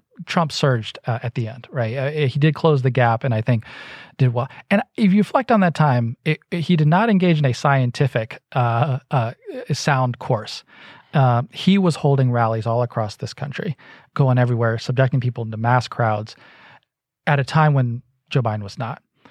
And I just, the thing, it is a controversial take, but I just think about how working people hear and see that. Here's the president of the United States. He got COVID. He could sit in the White House in the Oval Office behind a desk and carry out this entire campaign from there. Instead, that guy hustles like nobody's business, gets on a plane, goes all over the damn country, holding rallies late until like 1 a.m. in the morning. And what he's signaling to working people is like, you have to get off your butt and you have to go bag groceries. You have to go drive your Uber car. You have to go carry the mail. You have to go do your jobs, despite the fact that you got COVID. I do too. I'm going to go out there and get it, right? And so you think the basement strategy was maybe not the smartest course? I think it's the only way he could have won, to be honest. Well, if he holds a rally, there's going to be 8 people in the audience. No, he's going to be like, I mean, where am I? But to Crystal's point now of the poll numbers, just think about how Senator Sanders would have campaigned. You do think he's sitting in the basement? No chance in hell. No. You have to get out there and connect with people to make the case and actually continue to carry out person-to-person organizing in safe and sound ways. I know it's very hard to do, but you gotta do it. You have to do it. And Senator Sanders, in fact, was the first national surrogate for Joe Biden who carried out an in-person rally during that campaign. We did it in New Hampshire. And I think like the only major event, I remember when we did it with the Biden crew, it was the first time they had ever done a general attendance event during COVID. Think about that. It was Senator Sanders doing it on their behalf. And so we were figuring out together, okay, well, how do we have general attendance event? Right. Oh, we literally wrote boxes into the grass and on a slope in New Hampshire so that people could kind of sit in a box and listen to a speech. But that we were trying to break that ground to say, you got to get out there, you got to talk to people. Were there learnings from the Sanders campaign that inspired the work that you're doing now? Because as as we've been discussing, I mean, this is something we both pondered on our shows is like, I mean, in the end, nothing was a match for the media just coming in and coalescing and telling everybody, this is the guy. If you want to beat Trump, this is the one. And the electorate was so primed to, I mean, they would have, I believe, literally voted for anyone. Klobuchar. Completely content neutral. Yeah. Michael Bloomberg, who's like horrific on so many issues, didn't matter if they were convinced that he was the one to beat Trump. So, it seems to me like what you're doing now is filling in a sort of like important gap, building a new media institution that hopefully can be in place to sort of combat some of the narratives that are coming out of the media. And to tell the stories of working people that just are often neglected and not appreciated. If you thinking about people without a college degree, and I'm fortunate to have one, I am aware that 2/3 of our workforce does not. And how do we speak to people to make them feel that you're not a loser because you got it? We don't look down on you. We don't say that you failed in some way. We think of you as the center of the work of the engine of our economy. We have to provide opportunities for you to lift all of us up, and that is the power of Bernie. Right? Bernie has educated me beyond what anyone could do in a lifetime, and always appreciate the opportunity to not only get to know him. He's not God. He is just a deeply honorable person, and going around with him, he has a vision and a lens that infuses the work that we do now about how people see and perceive and receive politics in their lives. And that's what we're trying to reflect now. Is like if you're talking about people who are really struggling and hurting out there, like just give them the mic. Here you go, talk. Tell us what your struggles and pains are, and have our policies come from that pain, rather than, as has been in the traditional Democratic Party for the past 2 or 3 decades now, an elite-driven kind of credentialed, Ivy League graduate type people sit in a room and say, hey, here's the means-tested approach. Here's the targeted relief. Here's what those people. No, go out and listen to them and have them tell you what policies would help. So I just have a couple more questions for you. One of them is, if it had gotten to a general election, what do you think the best strategy would have been for Bernie to handle Trump? Well, so we could separate that in a couple of different ways, politically and then, values-wise. I mean, it's important to say that because Bernie Sanders is both of those, right? He's both like, correct. I think what he brings to the Democratic Party and just generally politics is like, hey, here's values. like you think about what is he? It's not the list of just Medicare for all. That's too programmatic. That's too policy minded. It's the values orientation behind that. It's a universal approach that says we all rise together, and we have to invest in everybody together, and ask everybody to be invested in the cause of lifting everyone together. That's why you get Medicare for all, canceling student debt for all, free tuition in public colleges for all, marijuana legalization for all, preserve saving us from climate change for all. You get the gist, right? We're for all. And I think that kind of universalist approach is in values what he brings to a fight. Like, you're going to have a fight with Donald Trump on values terms, which, if you think about our politics to this day, it tends to be not that, right? Let's turn the page, return to normal. Let's maybe there's like I'm not going to raise taxes on people over 400,000. You get very programmatic, and you don't connect viscerally with folks. And I think that's where Senator Sanders he starts there. He starts with like connecting with you on a vision of an economy and a society. So I think you have that debate that you just really haven't had. Or you have almost a philosophical vision orientation debate that you never really get in politics if you get Bernie versus Trump. But the second thing is politically, right? We get into how do you actually beat him? Well, then you obviously got the Rust Belt. You start to figure out where Bernie does very well, and I do think he would have done very well in Pennsylvania, Michigan, Wisconsin, places that Biden ended up carrying. But even among Latino voters, you look at the map and you start looking across. I don't know. I think he probably does pretty well in Texas. I think he would have won Ohio. Bernie would. Even you start going down to Kansas and Iowa, it would have been interesting to see like what happens there. But then you go to Arizona, where obviously Biden carries as well. It'd be interesting to see how his strength with Latino voters, because one of the stories of this election was that Latino voters started to move a little bit off of towards Trump. Quite frankly, especially men without a college education. It wasn't just a story about Cubans either. It was across the country. I do not believe that happens if Bernie Sanders is the nominee, and I don't know what happened, but I think it would have been very interesting. And I wish I regret to this day that we didn't ever get an opportunity. Well, in part, you all just took the time to invest in communicating with that community too, which the Biden campaign didn't. We had a lot of talented staff who did a lot of great work, but I will say that I feel strongly about it starts with Bernie. Like there's a person with a reputation, a brand, an authenticity, a credibility that and speaks with values judgments in terms of, if you're an immigrant who came to this country, as my family did, you see in Bernie kind of the best of what you hoped for in America. Here's a politician who thinks and cares about all of us. That's what I thought America was like. Then I got here and I see like people greedily kind of jumping over each other, throwing elbows, like trying to push each other down. No, I want that. That's why I'm here. And I think he speaks to that a lot of, I think, Latinos, Asian Americans, Pakistani Americans saw in him. Yeah. One thing I'm curious about is, what do you think that the future is going to look like for a Democratic Party that does have now as its base almost every segment of elite society? Oil and gas still with the Republicans, but basically, And a lot of Wall Street is still with Republicans, too. Wall Street, since Obama, pretty much with the Democrats, and certainly under Trump, moved even more towards Democrats. Silicon Valley, certainly. Media elites.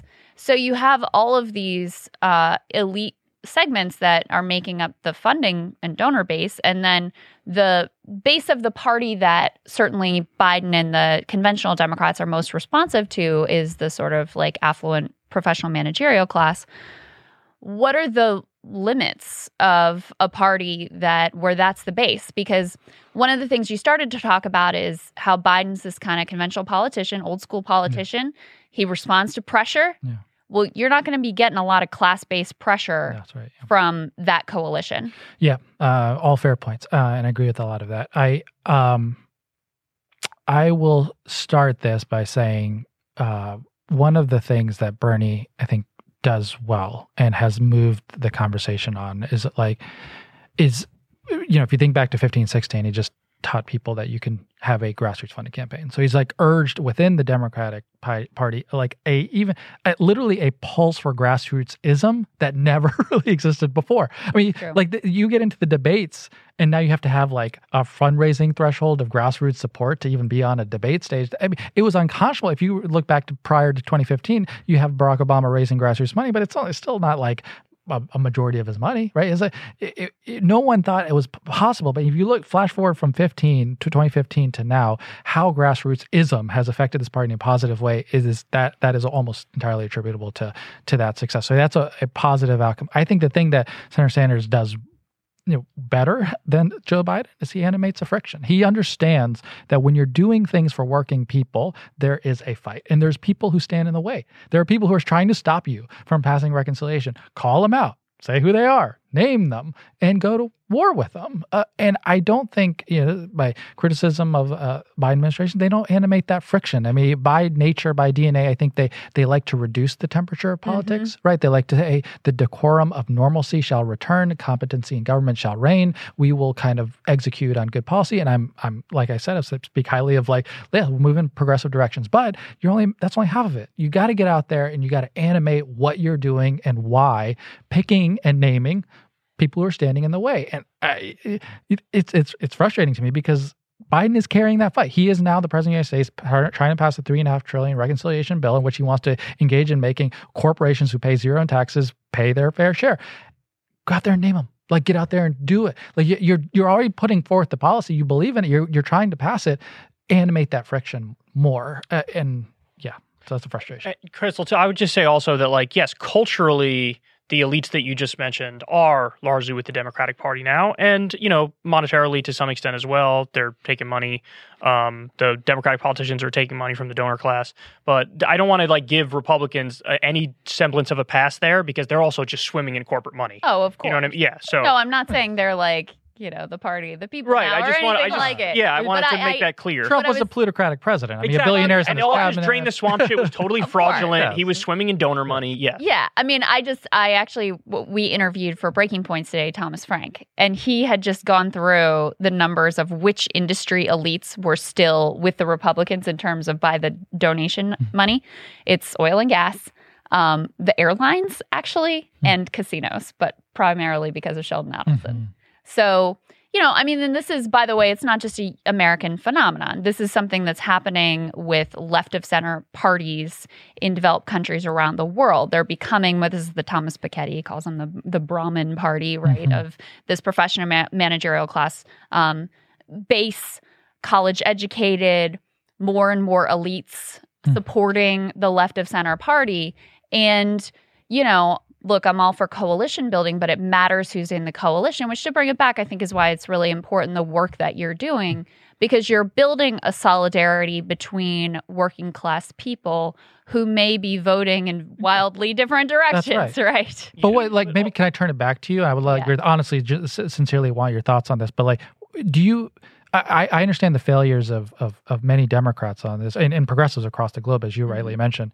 Do you think the conservatives or Trump are doing something right? Or are they merely just the beneficiaries of progressive failure? You see what I'm saying? They're just liars. They're just better at theater. It's fake populism. Yeah, they just go out there. Look at Josh Hawley's the perfect example. For a while, he got these accolades of being I'm for the $2,000 checks, and I'm a populist on the right. And then, of course, he ends up voting against the $15 minimum wage, for example. He supports right-to-work laws in these states that are anti-union. He's not for the PRO Act. So his actual voting record is abysmal, but he's using populist rhetoric. So I would say, I think you're absolutely right about all of that. But there's also this very, the liberals have become the scolds of the school marms. They scold, right. And so, like you may be a well-intentioned working class person who doesn't have all the lingo right.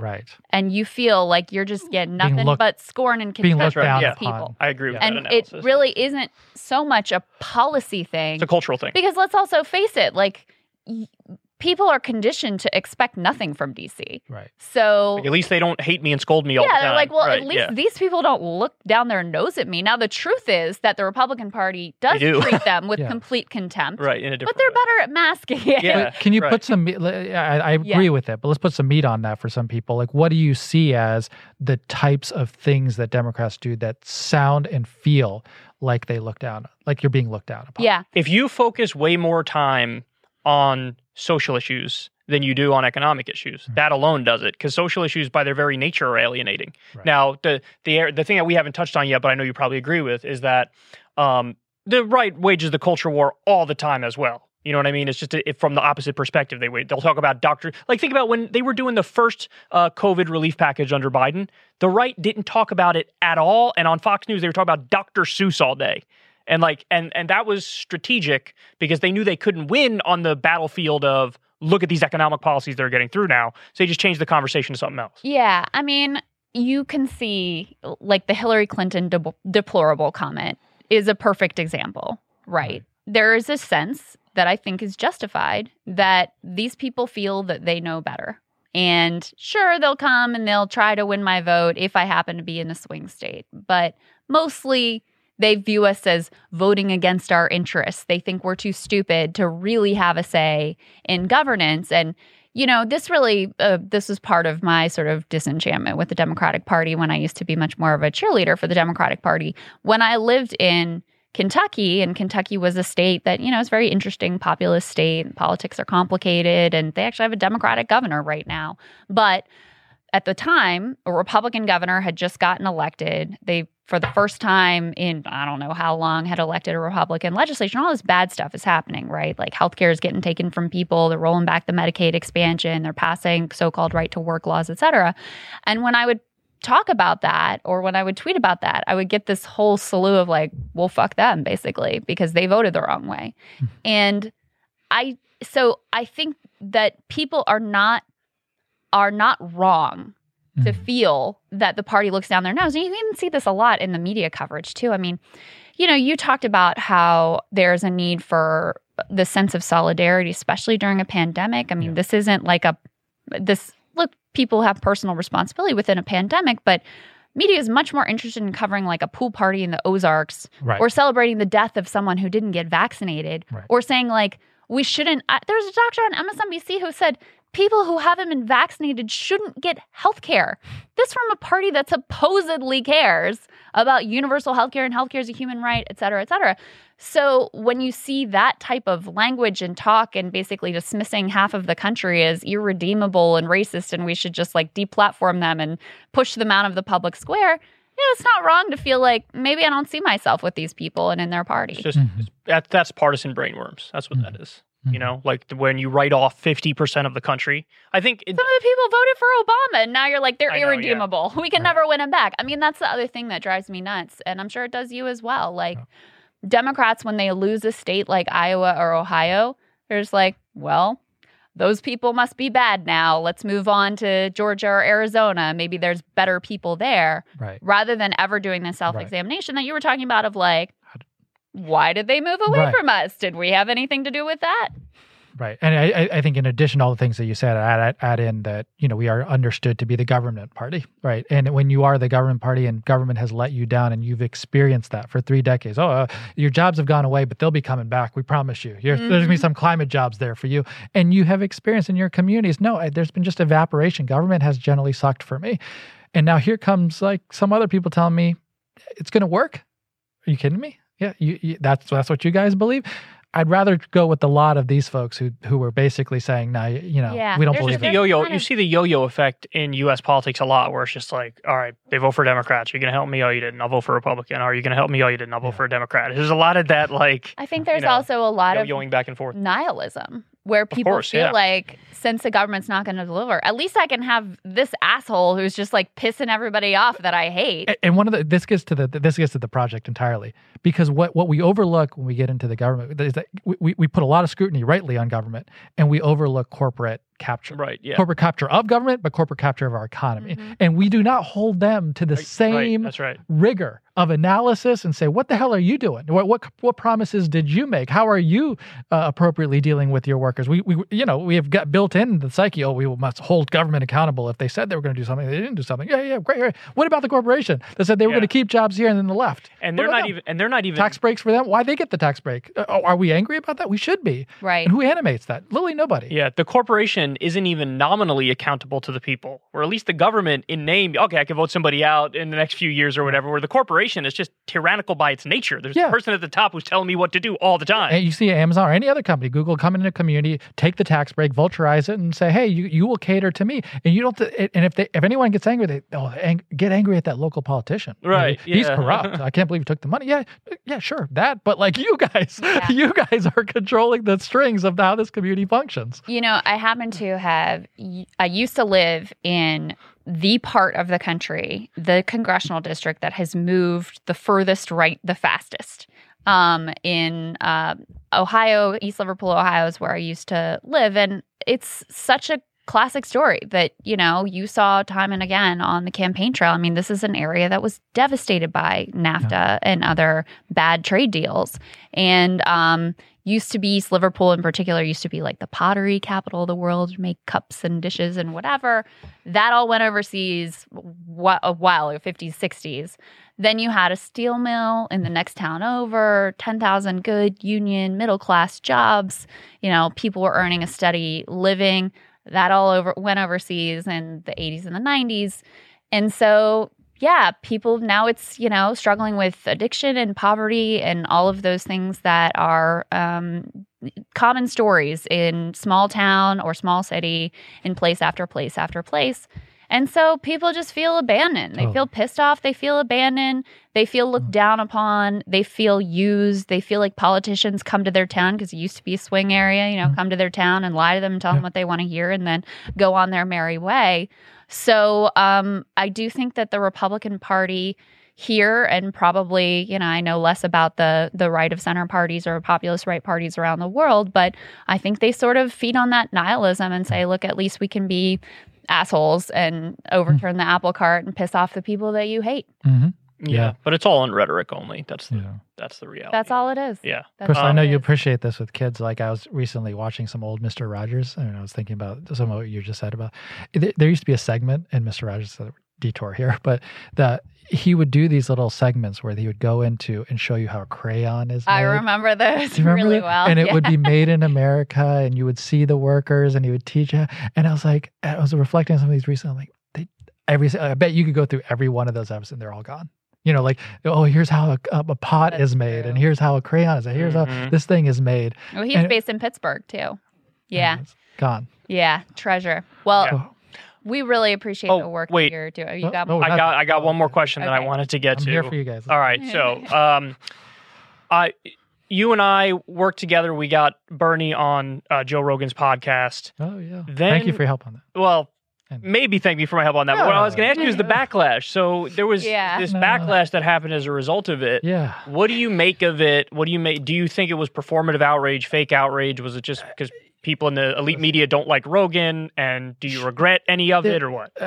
Now, I turn this into philosophical conversation about my school of politics. I'll just offer my point of view on this. And I appreciate other people have different points. My point of view is where I'm engaged in the art of persuasion. That is why I'm in this. I've been always motivated by injustices in our society. I want to do something about those injustices. And so when I see people who don't agree with me, I want to reach out and figure out both why they disagree, what can I do to persuade them to agree with me. And so, both in going on Fox News town halls, going on conservative podcasts, going on, talking to Joe Rogan, I see opportunities, and I wish there were more of them, to go talk to people people who don't already agree with you. And we did a lot of talking to people who agreed with us on the campaign. We hold a bunch of rallies, go talk to people. And in the center, I felt strongly like, where are the avenues where you can have an honest and real conversation just about the issues that you care about, not assuming and anticipating that the other person might fully agree with you, but just would give you a platform to be able to have that conversation. And to his credit, Joe Rogan, if you go back and listen, please, I urge everyone to go listen to the podcast, gave a wonderful platform to us to at least have an honest and thoughtful conversation. Senator said one of my favorite things during the entire campaign, during that conversation with Joe Rogan, when he's talking about how, corporations get away with essentially not paying anything in taxes. Rogan's like, but why? Why do they do that? That should be illegal. And Bernie says, Joe, it's legal because they write the laws. Right. And it was a beautiful moment, right? Yeah. I was like, exactly, right. Yeah. But it was like those beautiful moments come because like you're engaging with someone who doesn't already necessarily agree with anything. And that I believe strongly in. Well, it was really weird to me watching it from the outside. It was really interesting to me because Joe Rogan was very clearly like, I like Bernie. I'm signing on to Bernie. He gave him like a sort of a tepid endorsement along the way. I'll probably vote for him. Yeah. I'll probably as vote strong for him. as it went. Now, we lean into he's going to vote for us. Yeah. But so that's Joe Rogan, the number one podcaster in the country, by the way, saying, I'm with this guy, Bernie. And then somehow it was twisted as if like Bernie had signed on to every joke Rogan had ever made. Yeah. So where he said some trans thing in like 1999. And it's like, oh my God, how can Bernie support that? Bernie didn't say anything about supporting that. It was Rogan who said, I'm signing on to what Bernie's doing. And strategically, we talked about this, Kyle, the hardest part of our campaign, the thing that we always felt we had to overcome was electability, that we could beat Donald Trump. And the way in which we wanted to project that was not only like lots of different opportunities. Every time I could see an opportunity to do that, I wanted to seize it. There it was. Yeah. Like what better example? Here's a guy who's likely a Trump voter who voted for Trump last time. Well, no, what he did, he said he would prefer Bernie over Trump, but then when it was Biden, he was basically No, I meant last time in 2016. Oh, no, I don't think he voted. Oh, he didn't vote. Okay. Vote Gary Johnson. He voted for Gary Johnson. Gotcha. So here's a person who's essentially not a progressive. Or like apolitical, non-progressive, right. And here you're converting and persuading people. That was what Bernie was doing. I really feel strongly about this because of the Bernie bro narrative and all that stuff that's out there. One of the things that I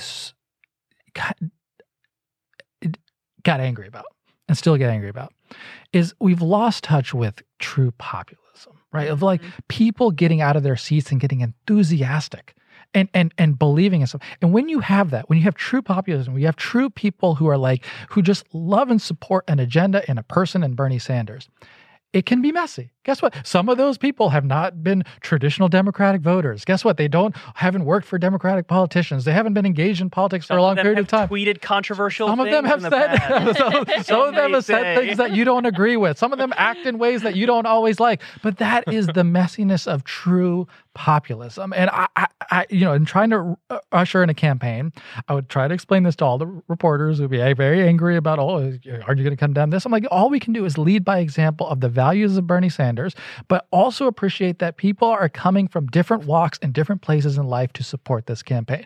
And I want to both say these are the values of Bernie, but also respect and appreciate that you might be coming from wherever you might be coming from. And that's how you reach out and expand the base of a Democratic Party, which Bernie was doing better than any politician that I'm aware of, and yet he would frequently be condemned for it, right? Frequently. And it read just the comments pisses me off. The comments are like, I thought this guy was crazy. I thought this guy was a hardcore communist or what. And now I'm listening to him talk. I agree with everything he says.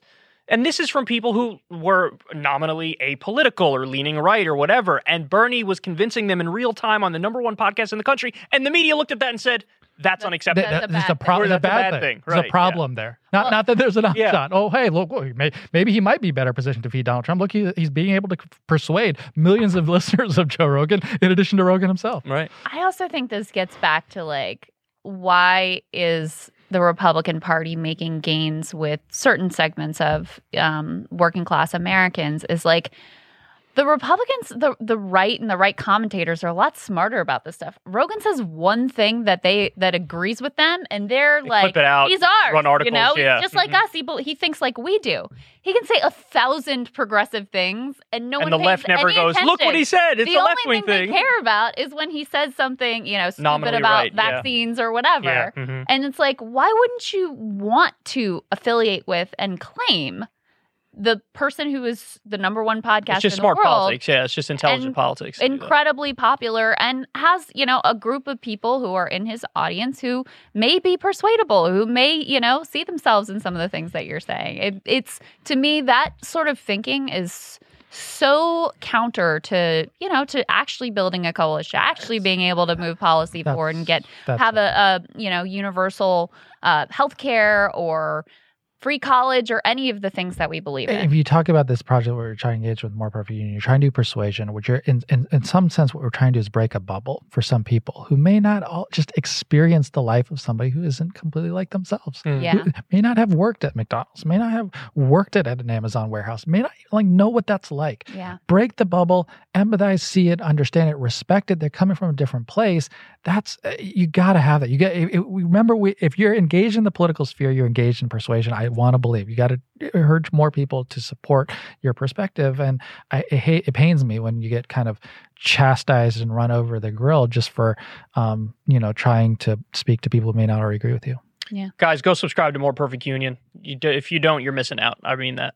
Follow him on Twitter. Subscribe on YouTube.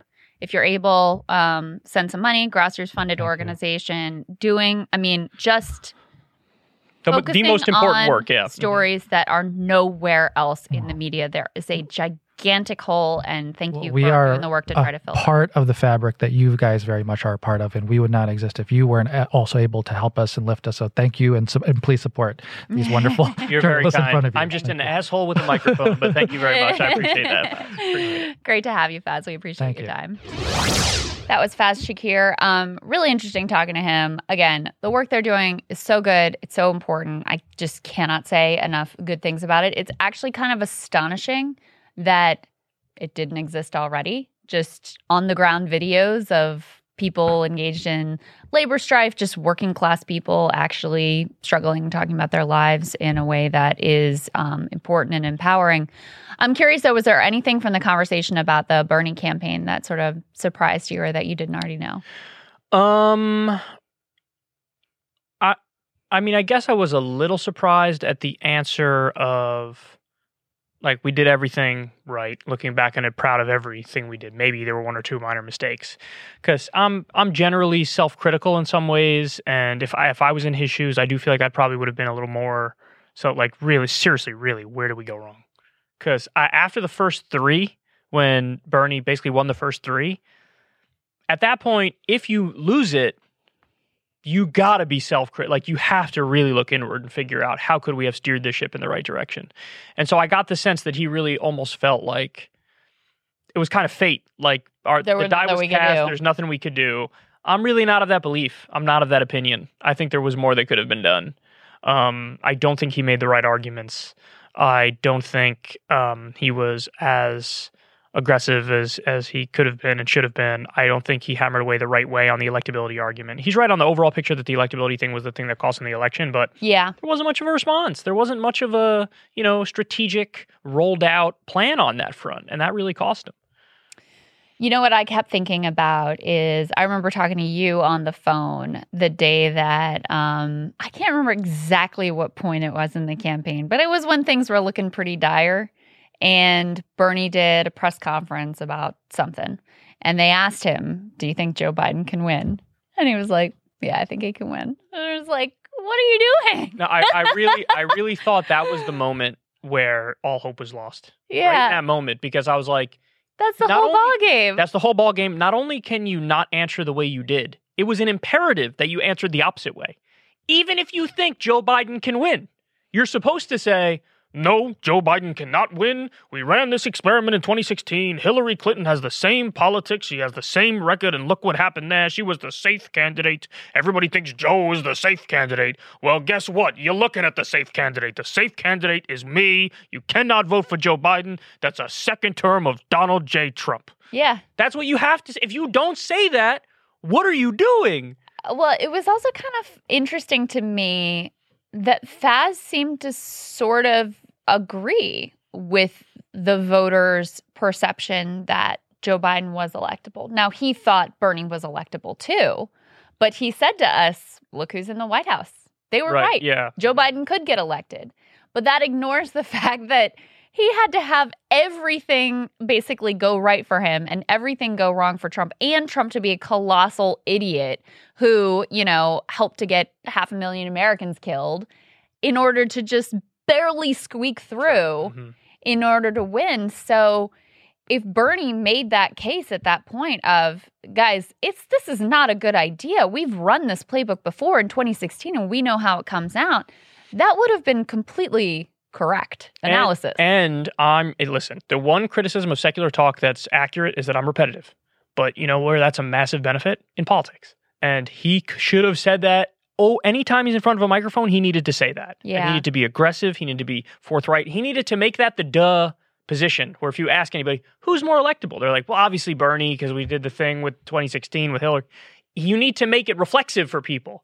Yeah. Make that connection. Right. Almost like branding for a product.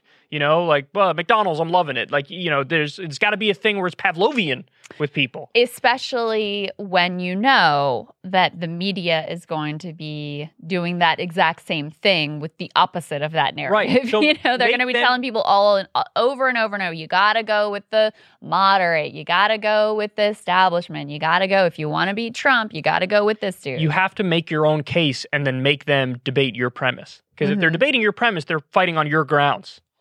Because they're repeating your arguments. Yeah. Even if they're repeating it to disagree with it, doesn't matter. It's like when Richard Nixon was like, I'm not a crook. People were like, is he a crook? He just said he's not a crook. Is he a crook?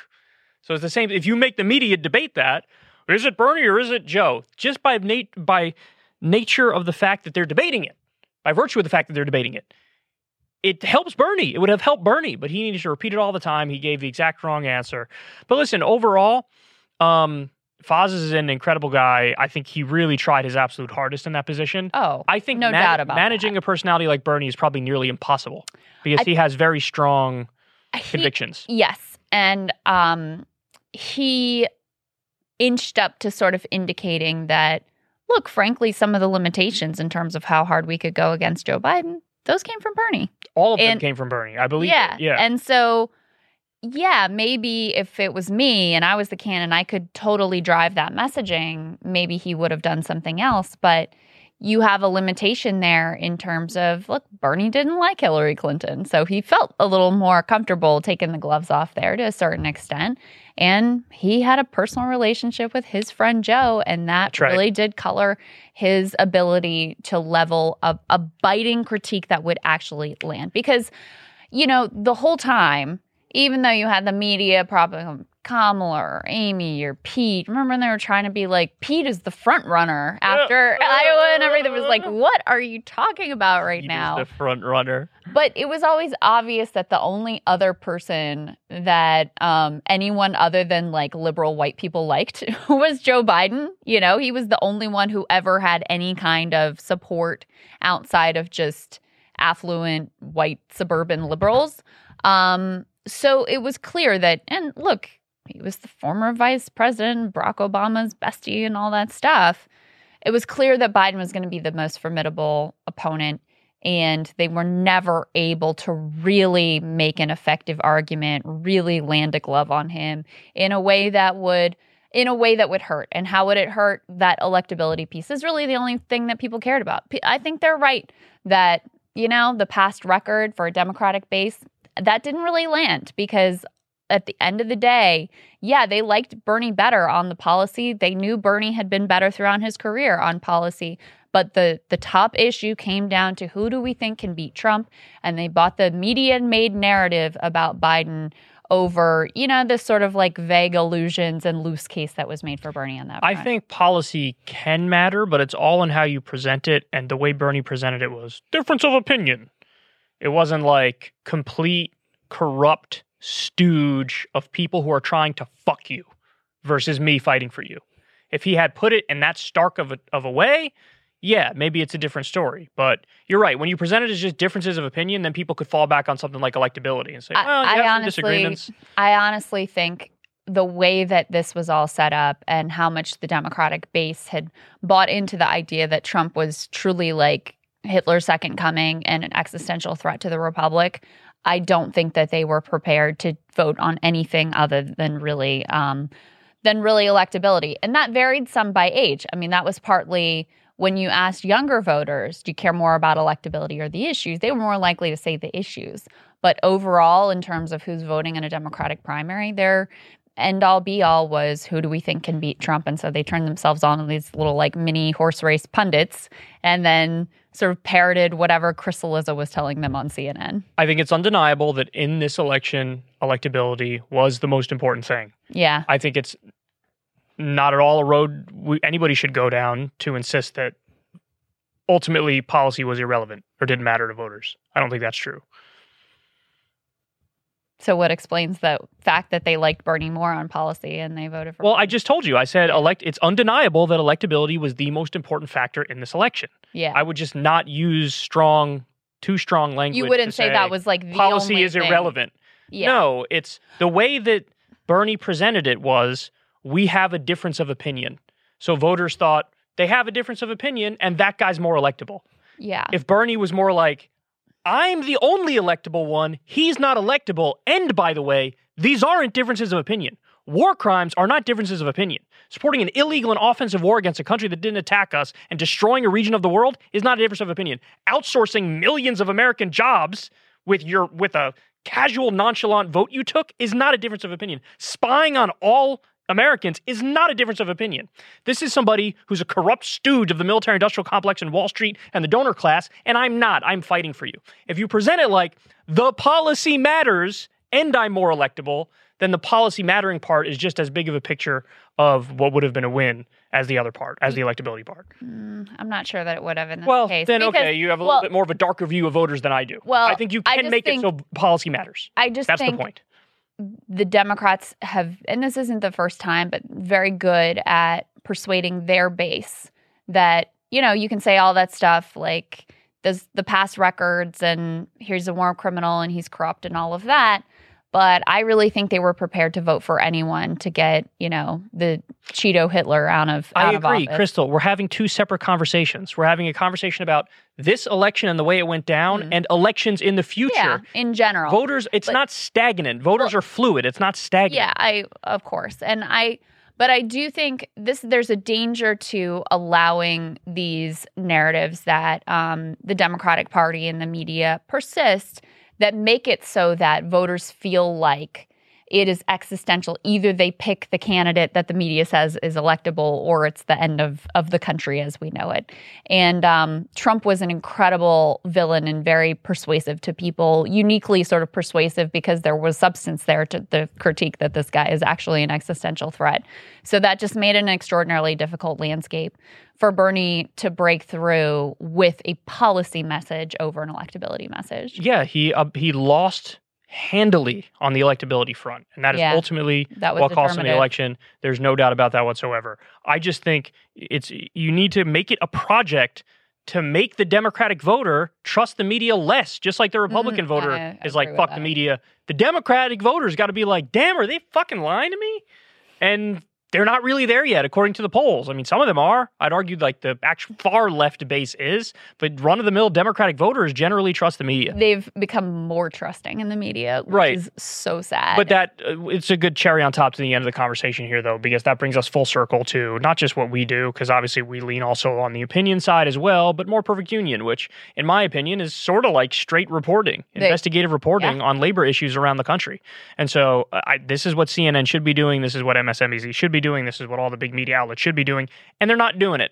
And it took Faz to step in to fill this giant gaping hole in the media landscape. Yeah. And it's really important. Everybody go subscribe to More Perfect Union. I can't say it enough. I'll continue to cover their stuff on my show. I know Crystal will on your show. 100%. Probably have people from More Perfect Union on your show as well. Yeah. It's really important, guys, because again, I say this all the time, but when it comes to the media landscape, oftentimes it feels like we are looking around at all these giant existential issues and problems, and we're standing in front of a tsunami with our hand up like, stop. That's not enough. It's not enough. Yeah. Like, come on, up and at 'em. All systems go. We all hands on deck. We got to work here. We got to work. We got to fight back against all the misinformation and disinformation and falsehoods and incorrect narratives. And it starts with, supporting outlets like this and watching the stuff and sharing the stuff because it needs to get out there. Well, and it's funny because they really came out of nowhere. For me, like Faz hadn't reached out to... Same, he didn't reach out to me. To either one of us to say, hey, I'm doing this thing. Which is surprising. I thought he maybe would have reached out to me if he did something like this. So I started, their stuff started popping up in my Twitter feed. And of course, it was phenomenal and start covering it on Breaking Points. And then I was like, who is behind this? Like, where did this come from and what's going on? And that's when we looked and it was like, oh, it's Faz's thing. But you looked. I didn't look. You looked. And then you told me. And I was like, really? I had no idea. I know this guy. I'm friends with him. That this is what he was up to. But it all kind of made sense ultimately. I think it's extraordinarily important what he's doing. Absolutely. I think it's extraordinarily important. I think it's wildly different in every respect from what the media is doing. I mean, ultimately, look, it's diametrically opposed. The mainstream media, whether it's Fox News or CNN or MSNBC, their whole business model is let's pick on each other, let's hate each other, and let's ignore what the Democratic or Republican elites are doing or what the financial elites are doing. Let's just hate each other. His project is fundamentally about solidarity. And so there's nothing more important you could be engaged in. So could not recommend it highly enough. I'm so glad that he's out there doing the work that he's doing with a phenomenal team, great reporters who are on the ground, elevating the voices of actual working class people and the struggles they're facing every day. That's right. So everybody go subscribe to More Perfect Union. And of course, if you like this show, you could always support us on Substack. $5 a month gets you the videos of the interviews a day early. And then, of course, if you don't subscribe on Substack, everybody has access to the interviews, the audio version, the audio podcast of the interviews a day later on Saturday. But of course, we love you deeply if you support this show. We don't take any money from any advertisers at all. So this is all, small dollar funded, $5 a pop at a time. So support us if you can, guys. Really appreciate it. And, the video is a nice little perk as well. And as we mentioned before, big guest next week, Russell Brand. You want to be ready and subscribed so you get that whole video in advance and all of that good stuff. Yes, definitely. That's going to be really fun. Yeah, it's going to be a fun one. All right, guys, we love you. We'll see you next week.